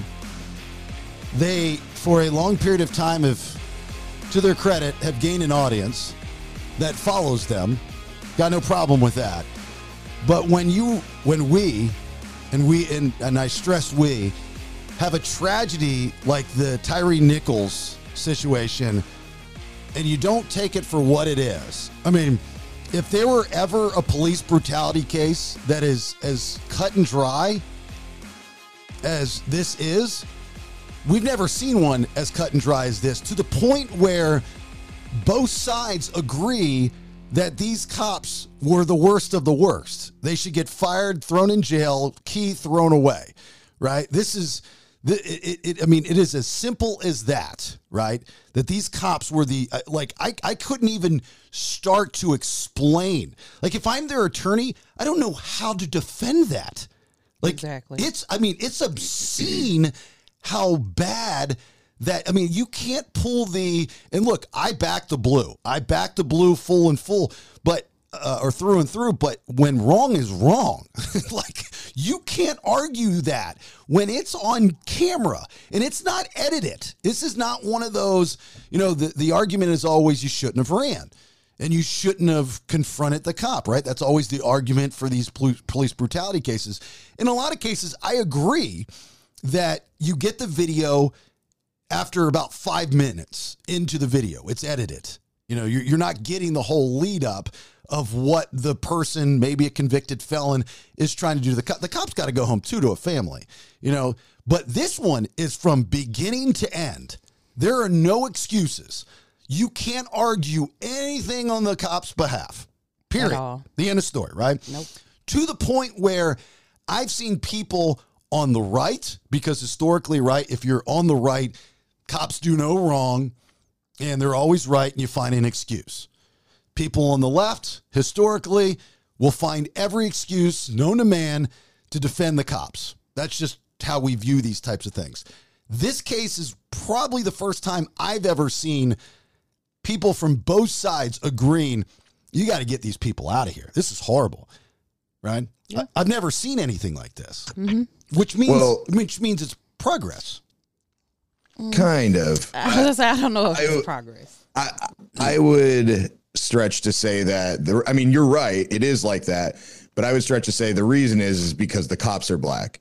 If they were all white, there would be a certain group of people, the racist people, basically, that will try to find a way to defend them because they're white. So it's a weird situation because the cops are black. So it's not a racial thing. So they feel like it's okay to say, yeah, these guys were in the wrong, so that's just kind of how I feel about it. But you're right. Everybody on both sides agree that this is a bad situation. That's exactly what I was going to say. So race takes so like now what you guys are doing is what I was trying to commend the world for not doing, and that's making excuses and alluding to something that we don't know if it's true or not. I hate always going to the race card. Like, unless you've got facts, it's so easy. It's too easy. All right? Take it for what it is. You've got 5 cops, they happen to be black, that had a crazy abuse of power and did what they did to Tyree Nichols, which is horrible. Yeah. Okay. Well, what are you saying that we're saying or doing that's obvious in a lot of those other cases where the cops were in the wrong and it was on video and it was on tape, people still try to find reasons to say that the cops weren't wrong. That's a fact. Right. That we're not making that up. But because hold on, but not because of the race, but because of the situation. Well, you don't know why people are trying to take up for the cops. That's what we're saying. We don't know if it was because of race or not. But what we're saying in this case is I feel as though it's cut and dry and everybody is agreeing because everybody involved is black. So there's not a racial thing to put in it because everybody's black. But what Nate was just saying is that they're not defending the cops for the racist people, as he said, because they're not white, right? That's what you said? Yeah, I mean, because we've had other cut and dry. I mean, George Floyd was pretty cut and dry. I mean, we have video of him standing on his neck until he died. And those were all, or not all of them, but majority of them were white cops. Right. And every excuse in the book was thrown out. He was on drugs. He had a record. Why did he do this? Why did he do that? There was all these excuses when it was, a white cop on his neck. But now that it's black, then it's like, yeah, throw the book at him. So it just seemed, I'm not saying that I know for sure, obviously. I'm just saying the perception is that. But even the George Floyd, there was video released after the fact. It wasn't as cut and dry as what you're saying. There was still more to the story. Like, we didn't learn until afterwards that this happened and that happened and this happened. We didn't see the whole thing unfold. We just saw that man's life get taken from him because the cop was on his neck, right? And I'm not, trust me, I'm not by any stretch of the imagination defending it. I'm just making the point as that this is, to the best of my knowledge, the first time we have seen from beginning to end. And I couldn't even watch the rest of the video. I'd be completely honest with you. I watched it just to talk about it, just to be able to talk about it and be knowledgeable about it. But it was so bad that I couldn't watch the whole thing.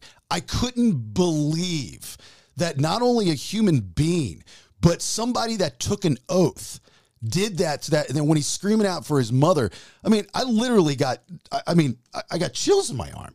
I'm sitting there going, how do you do this? How? And it was almost like they enjoyed it.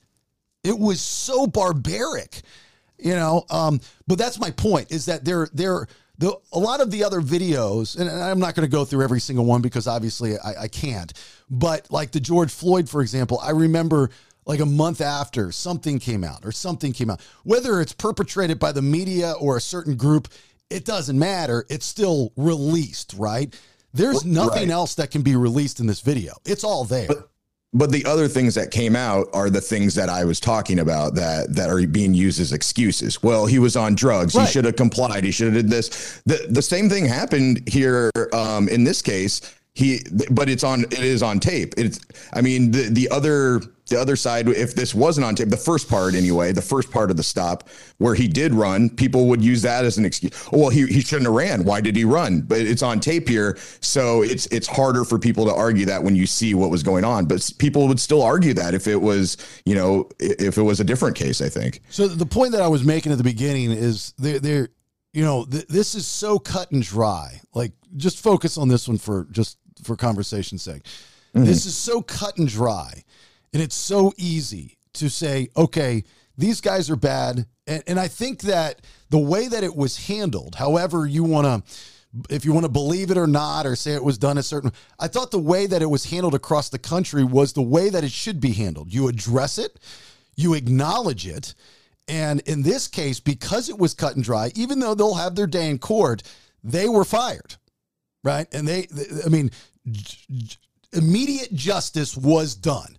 That's what people wanted. I saw one of the protesters with a sign that said, fire these cops. And I'm like, why are you protesting? They have been fired. If that's what you want, you got it. And these police chiefs from across the country, they addressed it. And they all said the same thing, how horrible it was and how bad it was, which I think softened the blow. Because I think last weekend could have been a lot worse than what it really was, which tells me that there might be a way to curtail a bad. Like, this is as bad as it gets. I mean, really, this is Rodney King. All these things are horrible, but this was gut-wrenching bad. I mean, so bad. Like, to the point where now we'll see in flashback videos the Rodney King stuff, right? Because it's a part of history.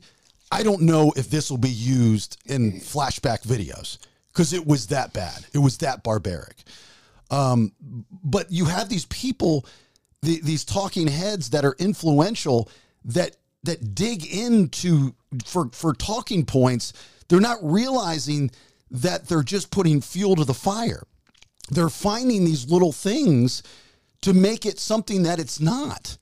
It is what it is. I hate to use that term, but you know what I mean? It is what it is. What is an example of what you're saying right now? Like, who did you hear say something? Or?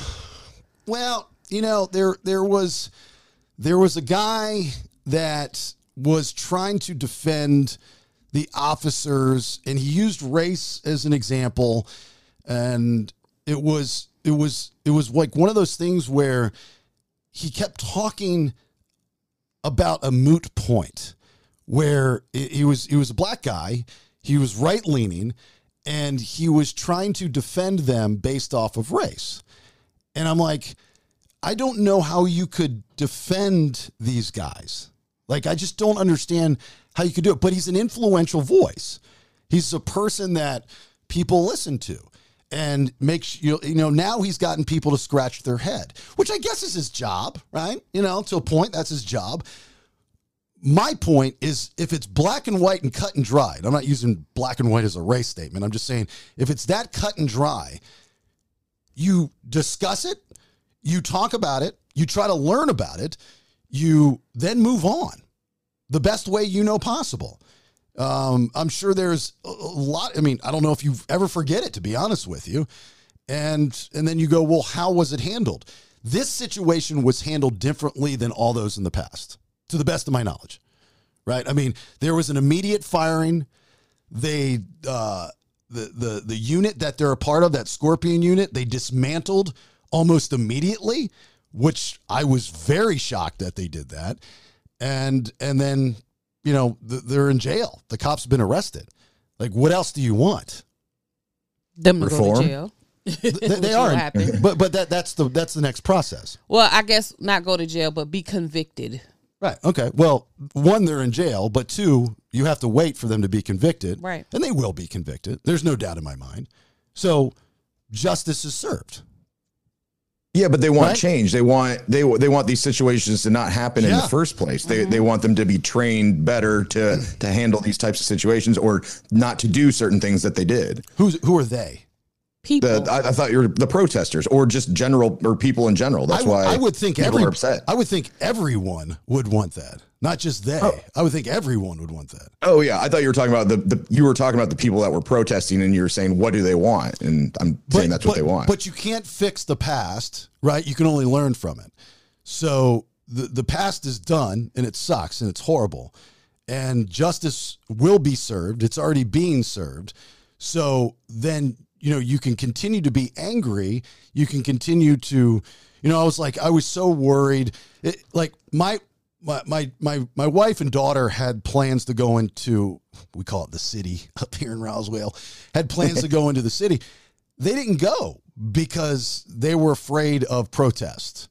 Their plans were changed because we're afraid the city was going to be overtaken once again, and their lives could be in danger. Because let's be honest, some of those protesters don't give a shit about anybody but themselves, including the message. So they're out there blowing up cop cars and vandalizing people's stores that have nothing to do with it, and they feel justified by doing that. That's unacceptable. But the city of Atlanta wasn't as bad as the prior protests. I mean, it was pretty good. LA got pretty rough, I think. So, just take it for what it is. And learn from it, but you can't keep that anger built up inside you, right? I mean, it's just, and you can't perpetuate something that's not there. I mean, there's no questions about this. It's on video. You cannot perpetrate something that doesn't exist. This isn't an isolated situation. It exists everywhere across this country. So it's not one of those justice is served, they're in jail, move on type of situations, because guess what? Another person is going to get stopped by the police. Another person is going to have to encounter. So what people want is change across the board to, I don't have to worry that when the police pull me over, I might die. That's what people want. This isn't something that's just going to go away tomorrow because these cops were arrested and they're being put in jail and they're being prosecuted. No, because guess what? In 2 weeks, we get another news story where now somebody else is being killed by the police. That is what people want to see changed. People don't want to be murdered by police who are supposed to protect and serve. That is where the change needs to come in. That is what people are upset about. That is what people are angry about. And that's not going to go away tomorrow. No, I understand. But in this case, I'm talking about this case in particular. I'm not talking about the overall idea. In this case, and there has been, I mean, like that was kind of my point, which it was a refreshing surprise to see this handled differently. Can you agree that this was handled differently than what we've seen in the past? Yeah, okay. It was. So that's part of, I mean, change doesn't come overnight. But again, I agree with the same thing Nate initially said. I don't feel like this is a step in the right direction for change until I see this same thing happen regardless of what skin type you are. When I see immediate firing of a police officer, when I see immediate arrest, when I see you are now charged and facing 60 years in prison, regardless of what color your skin is, then I can say, oh, we're moving toward change. That has not happened. Isn't the George Floyd cop was white? He's in jail, right? They didn't immediately get fired, arrested, charged. None of that stuff happened immediately. Yeah. This happened immediately. Right, that's the change, but still he's in jail. You just asked for, you wanted them in jail. Yeah, but that's just one example of many. I think she's saying this is a good step, but this doesn't mean that it has been changed. This is just the start of it, but they want it to continue across the country. And I agree with that. My point is that it's not done. I'm not saying that. I'm just pointing out the change that I saw personally, my observation on this case versus those cases. I'd never seen anything like it before. And I was pleasantly surprised. Now, if you can't accept the little bit of change, that's on you. Like, if you can't sit there and go, okay, this is different than the last situation. Now, granted, there should never be a situation. There's no doubt about that. But we are in the world that we live in, and there are bad apples. These cops were extremely bad. There was change. You can't accept that. No, it's not that I can't accept it. I can accept it. Oh, you're shaking your head. That's why I said that. No, I'm shaking my head about what you're saying with them being horrible and like the worst of the worst human beings, because they are. Yeah, disgusting. I almost want to say, at the risk of possibly getting beat up for this, is I don't even. I mean, they were cops. They wore a badge, but they were so, I don't even know if I'd put them in the cop category. They were that bad of people to do something like this. And and I would be the first one to sit there and say, look, dude, you got a felon. The guy reached for a gun and this and this and this and that and this and this and that, and see both sides of it. There's no both sides to this story. There's none. Zero. The guy was in custody and they continued for an extended period of time to beat this man. I mean, that's absurd. Like, you are a different breed of person. Knowing that you're on camera. Like, the guy, it was almost the point when he got, what's the pepper spray, and he walks away. It was almost like a joke to the guy, what was happening. It was like a gang initiation, which, I don't know if I'm sure there's more to the story. I mean, we always find more to the story, and the lawyers will bring out whatever more to the story is. I'm sure we'll hear about it. And they were trying to do, even in the video, you could see, further down the line, they started to try to concoct their story, or on the body cam, like, oh yeah, did you see him grab your gun? Yeah, oh yeah, he was totally grabbing for my gun. And that's what they were trying to start to implant that into whoever's watching these videos, to think that, they were in danger. Was that towards the end? Because I missed that part. Mm-hmm. Yeah, they're all sitting around talking about, oh, did you see me, man? I came up and I dropped you. Like, they were talking about what they were doing, like they were bragging about it. But yeah, towards the end, they were like, yeah, he grabbed my gun. You saw it. He's like, oh yeah, I saw that.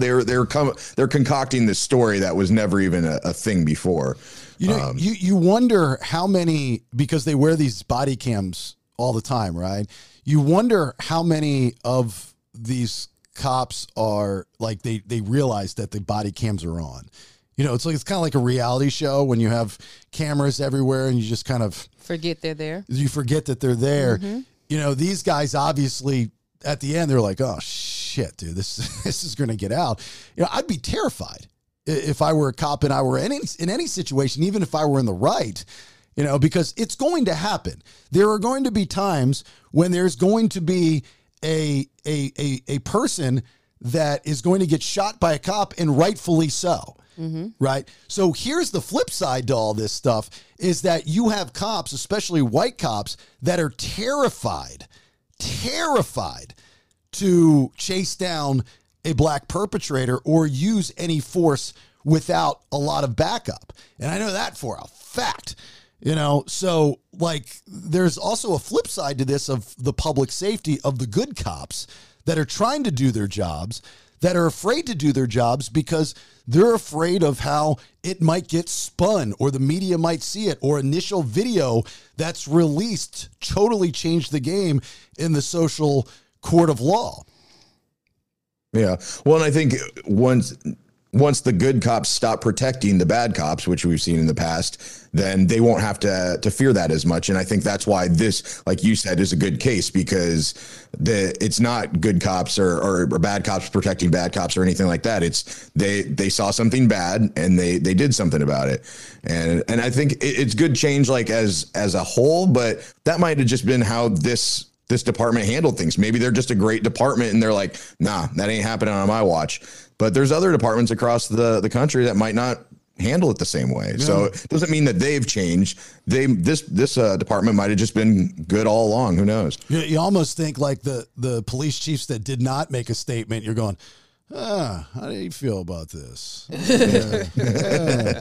Yeah. We're going to take a look at what's going on in your department now. See how you handle all this kind of stuff, But you're right about the cop thing. I've not talked to one cop, and I've talked to a couple personally, and I've not seen anything on social media from law enforcement that have backed these guys.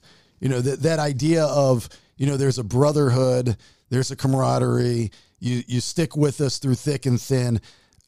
There's a select group of people that are really screwing that up for that fraternity, of law enforcement. These guys, their wives are going to leave them. Their best friends are gone. They're being hung out to dry, and rightfully so. They're not going to have anybody. Their lives are done after that night. And again, rightfully so, because of what you decided to do. I personally, if I had to ask any one of those cops one question, I would ask them, well, not why, but I would ask them, why did you continue? After you had the guy down on the ground, and yeah, he was fighting back, obviously, because you're beating the shit out of him. But why did you continue? That's why I feel like this was personal. Nobody can make me think like this was just some routine traffic stop and y'all beat this man to death and it wasn't personal in some nature. I just can't wrap my mind around that but not being the case. But Tyree Nichols says he's got nothing in his background would lead you to think that he would have some personal vendetta with these cops. He's also, I believe, had a disability, right? I think that's what his mother said. He, had a functional disability, but still a disability. Where's the personal tie that comes in? A lot of stories and stuff was circulating around, and they're saying that they think maybe he was messing with one of their girlfriends or wives. I haven't read that. I don't know how true any of those things are, but I definitely feel like it was personal on some type of level. I think a lot of times you see with people who run that when they catch them, that there's often a little bit of force used. And I think that it's kind of an ego thing, just speculating for, maybe a certain type of cop where they're like, oh, you're going to run for me, motherfucker. Now you're going to, it's like when, you're a kid and somebody's, hits you and you run after him and you hit him harder because, it pissed you off that you had to chase him or whatever. So I feel like that they were mad, like, oh, you're going to run away from me. Now this is what you get kind of thing. Well, if I were a cop and somebody would run, I'd be pissed. There's no doubt I'd be pissed. But that's not an excuse to use excessive force just because they Well, they ran. Well, it depends on what you're going to define as excessive force. I mean, if you're defining this as excessive force, then no, of course not. But if you're talking about tackling somebody and put them in an arm bar or something, yeah, I mean, you're just automatically assuming that this person is dangerous, right? They didn't listen to you. They ran from you. I'd be pissed. Plus now I'm tired and I'm sweating. Yeah. You know, it's like, just listen to me and everything's going to be cool. But you can't do that. But and if it's not cool, what? I'm just imagining you chasing somebody and you're going to tackle them and put them in an arm bar and what else you doing?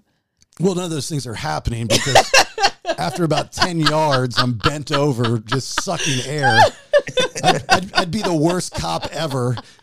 Like I would be known on the streets as the guy you should run from.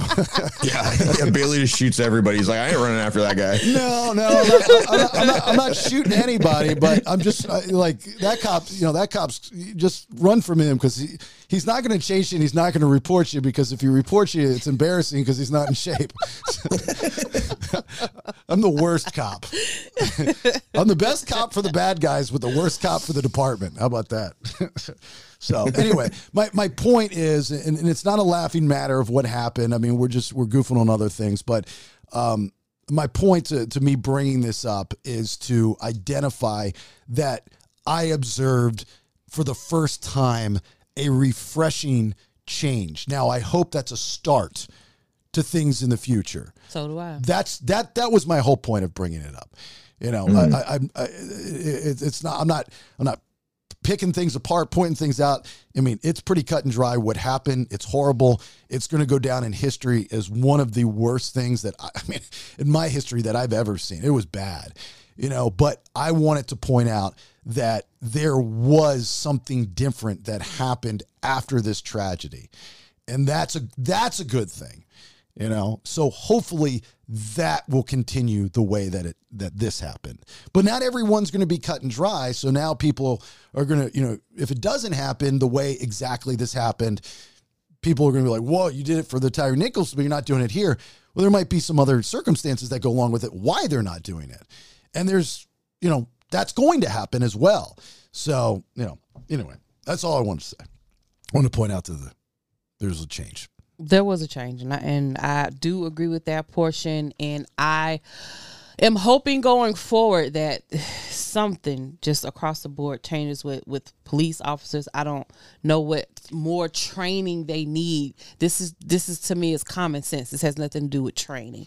These were just people who were horrible people, and unfortunately, it doesn't matter what type of training they went through. I don't think it would have changed who these people were. I agree with that. 100%. Well, you know, after the George Floyd case or situation, whatever you would like to call it, there were changes, and I know there were changes in the Atlanta Police Department as far as how they did things, what they were supposed to do, blah blah blah blah blah blah.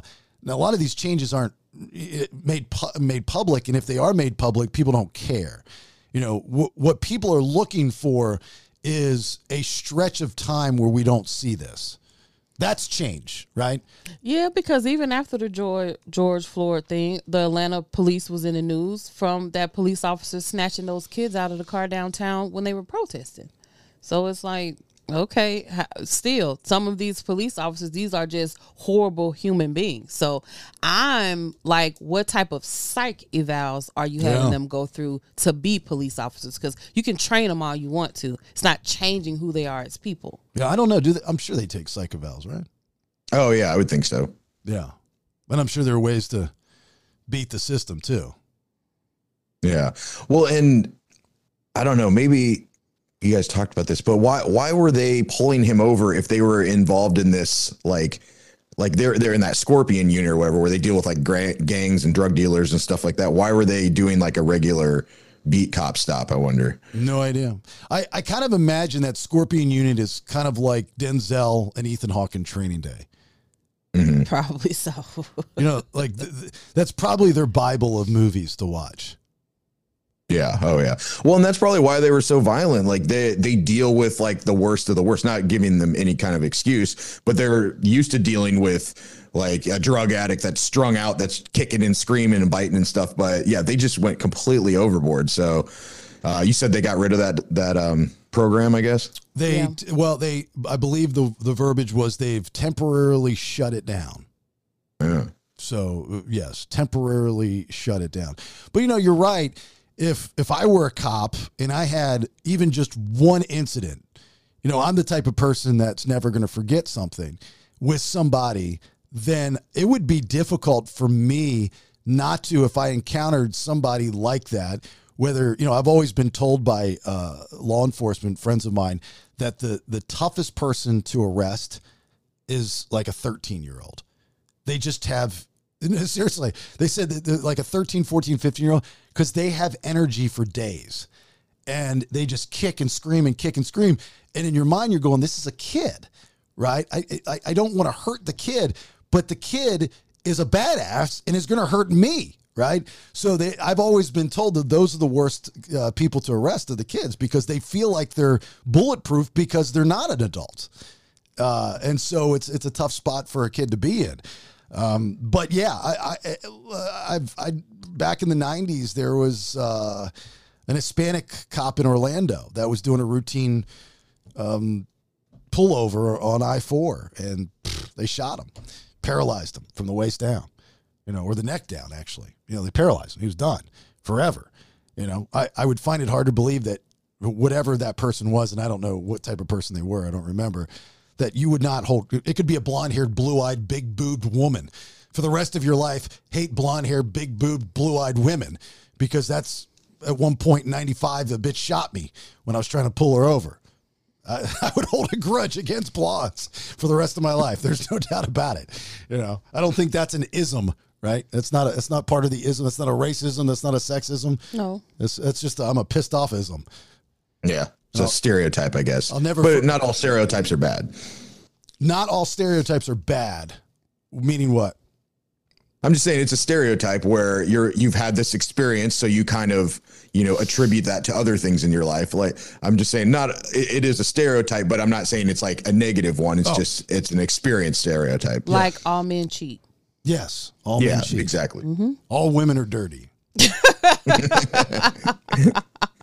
All Brandons are dirty. All Brandons are dumb.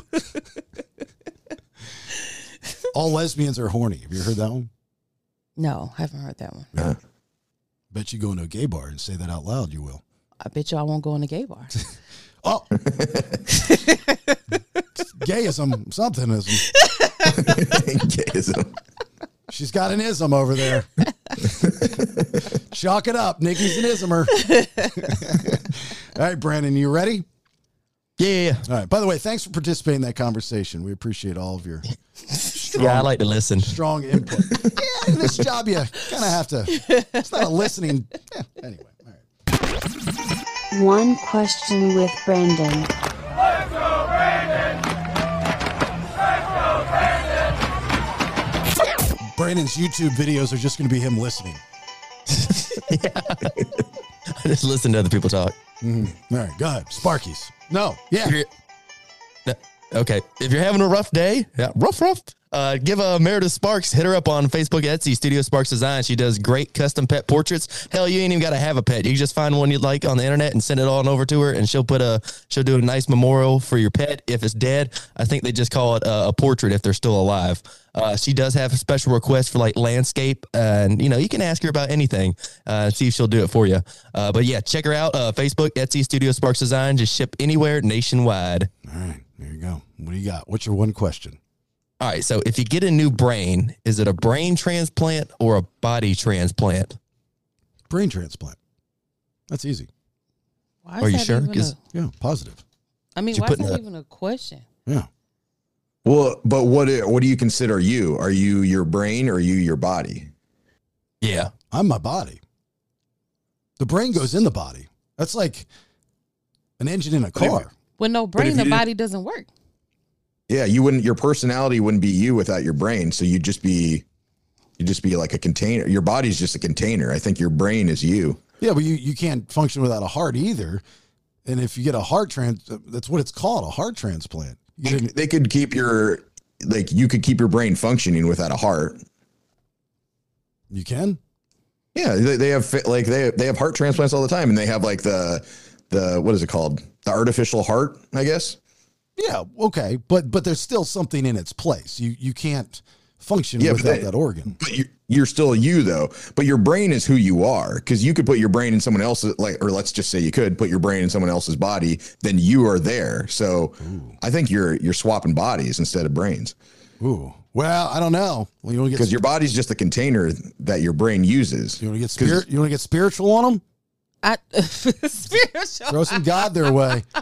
Talk about the soul and the Holy Spirit and all that stuff. That's your body, right? Body, Christ, blood. Yeah, all that stuff. Yeah, but you need your brain. Like, still, your body doesn't work without your brain. That's why they call you a vegetable when your brain dead. Horrible word, horrible term. Because I like vegetables. So I think it's a brain transfusion. Like, you're getting a new brain, not a new body. Transfusion or transplant? Transplant. Yeah, I think it's a brain transplant. I'm going brain. But if you're getting a new brain, then is it still you that's getting the brain? Yes, it's still. Why are you? No, it's a different person. You're asking us a question and we're answering the question, but you're yelling at us like we're not giving. You're not answering right. You don't understand it. Exactly. That's what you're telling. So there is a right. Usually, there's no right answer to any of these questions, right? But he's saying if you like put someone else's brain in your body, then you are no longer you, because that person's personality and traits and experience and DNA and everything is put into this new body. So it's not transplanting it to you. You're exchanging bodies. I think it's a body. I understand what he's saying, but you could also make that argument if you have plastic surgery or you chop off a finger or you chop off, you're an amputee, you're changed. You're not the same person. So I think overall, because it's called a brain transplant. I mean, like the scientific name for it is a brain transplant. Do you know anybody who's had a brain transplant? No, it's not a thing yet. So there's a scientific name for it, but I don't think that's ever been done. Really? It's never been done? No, I didn't think so. I'm like, who's had a brain transplant? I've never heard of it. I tell you what, that would be a really cool experiment. You take two people and you swap brains. I don't know if that can be done yet or not. Yeah. But I think your brain is you, because like what Elon Musk is trying to do with Neuralink and stuff. I mean, eventually your brain is going to be downloadable, your personality, who you are. So you can take it out of your body, out of your organs, all that stuff, and it's still going to be you. So really you're transferring like the hard drive and the CPU of everything into another computer. Oof. That's why I like Apples. You can't mess with that stuff. You just charge you for it. They just charge you for it. That's right. You just take what it is. Actually, I got a really good deal. You know who? I guess I'd mentioned I wanted a new laptop on the show, and premium 2%er Jose. He owns a pawn shop out in Stockbridge, Georgia, and he reaches out to me and he says, "I've got this 2021 MacBook Pro, with all the fixins." He gives me he was selling it for a great deal as is. He gave me a better deal. So thank you, Jose. I wish I knew the name of your pawn shop, but you can find him on our social media, Jose. He's the only Jose out there. Rodriguez, I believe, is his last name. Good dude. Really good guy. And then so I roadied it over, and I started playing with it, and he's like, take it for a spin and let me know if you want it. He didn't even charge me right away. He just trusted me with the laptop. And so I took it for a spin, and I texted him, and I said, Jose, I'm in. I want it. Where do I send the money? You've got it. And he said, thank you. Let's talk later. And that's the end of that conversation. It got me a new laptop. That's pretty nice. All right. Well, either way, I don't care what you guys say. I'm saying it's a brain transplant. Nikki's going brain transplant. Nate is going. What'd you do? Body transplant. Body transplant. Brandon, I'm assuming you're going body transplant. Yeah, I was thinking about it. I think that's the direction I'm going with. I'm kind of hard to about confuse it. Well, how can you think about it? If it's your question, you should come into the segment already knowing what your answer is going to be. Well, I don't know the answer. That's why I'm asking the question. Oh. I have problems with these in my daily lives, and I'm hoping y'all can help me. And y'all just confuse me more. He's got more than one lives. Plural. My different personalities with my daily lives.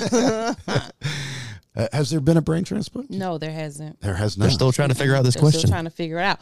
But it's two things they're trying to figure out. to just take the brain out, and then they want to take the whole head off of a person and move it to another person. Whole head off the person. That's crazy. That is crazy. Can you imagine your head on mine and my head on yours? No. That would be neat for a day. That'd be fun for a day. It would not be fun for a day. It would be very weird and awkward. People would stare at us like crazy. Who cares what people think? Who cares what people think? Who wants to walk around with somebody staring at them all day because I got this body that doesn't go with my head? Don't you want my body for a day? No. All the things. What would you do with my body for a day? Probably figure out how to make my penis bigger. Well, dang. Look, let me tell you, I'm 47. I've been trying to figure that out. It's the impossible. Figure it out. It's an impossible task. If you can figure it out, I'm going to sign us up for the head transplant surgery. Where do I sign up? That's what I'll be figuring out. So that's what you would do. Like that's where your head goes, penis. So all day long, you're just trying to figure out. Because girls don't have penises, so that's the one thing. If you want to be a man, you want to play around with it, see what it does, how it feel. Are you talking about just Jordan, getting an erection or just like physically making it bigger? I don't know. He always says it's so small, so I'm like, I wouldn't get the full man experience then if it's so small. So I have to first figure out, get it bigger, then get my full man experience. Yeah, but It's nice to know. You should take what you're getting, though. It would be huge for you because you've never had one. Like, you would be going, wow, what has he been talking about? This thing's gigantic. I might. It's nice to know that women have the same thought if they switch sexes as guys do, because the first thing Nikki would do is jack off. Because guys are like, I'd play with my boobies. See, I don't know if I had your body. No offense. I don't know if I would. The sex stuff would come into play. I'd feel guilty. I'd feel gross, because I don't look at her like that. So when, she does get her head back, she's like, what the shit? Why do I have piercings on my nipple? And I've got some weird hieroglyphics shaved in my crotch. What in the world? So I wouldn't do that. I think I would just, I think I would walk around just as Nikki D and just see how people treated me. And, like I'd be at the hotel being like, what do you want? Oh my God. You want water? Why do you want water? You've been in the desert for 3 weeks. Oh, shut up. Ah. Nah, you wouldn't want to be at the hotel. I had a weekend from hell there. I'd go to her house, look through her drawers. You'd be shocked. I think I would. That's why I would do it. Now you go to Stone Mountain and you confuse all the racists. You're like, I hate this person's arms, but their head's okay in my book. Yeah, I would try to find 2 different marches, one for anti-white, one for anti-black, and march in both of them just to see how I was treated. Cletus, can we just hate 80% of her? I don't know. Well, how do we do that? Well, we invite him over for dinner, but we don't let him in. We feed him food through the window. How about that? He can just stick his head in. But he's also got boobs, so he's one of those weird transplant people. He's a transformer. He's a transformer. He's Optimus Queer. What the Sam hell? I'm playing a character, people. Playing a character. Okay. Podcastthebs.com. That is our website. Please sign up to be a premium 2%er if you have not. It's only $5 a month, $4.99. Save a penny. And you get the shows early, like early release every day. Also, once a week, I'll send out a full video show, which is pretty cool. People are digging that. And I'll throw some bonus stuff in there as well if you're on the email. And if you're not getting the email, same issue is that, I got to tell you to unsubscribe and resubscribe because you've opted out of any emails from me when you subscribed originally. So just try not to forget to resubscribe, please, if you don't mind. If you'd like to be a sponsor, podcastthebs.com, there's a section on there. You can fill it out. Our sponsors obviously have been with us for a very long time and are seeing a good ROI. So maybe that could be you if you need some help, and we can work with you on pricing and all that good stuff. Questions for Mad Dog Manny Aurora. When he stops in, any legal questions, namely stuff for a defense attorney, because that's what he is, you could do that. Also post, you can leave us a voicemail. What's our voicemail number again? What is it? Something 404 Fox Duck. 404 Fox Duck. What was the other one that we don't say when Manny's around, but 404 Something fuck, right? Yeah, something you fuck or Yeah, 404-369 fuck, I think. Yeah, but it's. I thought the 369 spelled something too. That's why we picked it out. No, I don't think. I think it was just fuck at the very end, and then Nate figured out fucks ducks. Okay, either way. Top 3, all of our episodes. The playlists are up there as well. We release those on Tuesdays, but if you're looking for some playlists for a road trip or whatnot, they're on the website and our merch store too. All right, Nate, you got anything before we get out? Oh, we got bonus content for you premium 2%ers. You get some more show, so after the outro, don't go anywhere and keep listening because I've got a good story to tell. This would be a Black Cloud story. You know, even though we don't do the Black Cloud podcast, but I haven't been this mad in a very, very long time. And I took it out on this poor Hispanic lady at the dry cleaning place, but I feel like I was justified. I feel like I was justified. I'm sure you do. She was a victim of circumstance, but she was the only person I could reach because the Chinese guy kept hanging up on me. And I'll explain all of that here in the bonus content. Nate, what do you got before we get out? Never give up on your dream job, even if it's a YouTuber. Yes, there you go. Brandon, do you have anything to say or you just want to stay silent? Get you a good old ham and cheese croissant today. There you go. All right, Nikki D. More justice and more peace. There you go. Good words. All right. Thanks for listening. Have yourself a great, safe rest of your day. Always appreciate the support. Talk soon. Bye. Get off my lawn. It's old man Kevin, and the BS is done for right now. Please share, like, and support podcastthebs.com. It's better than radio. Now, get out of here.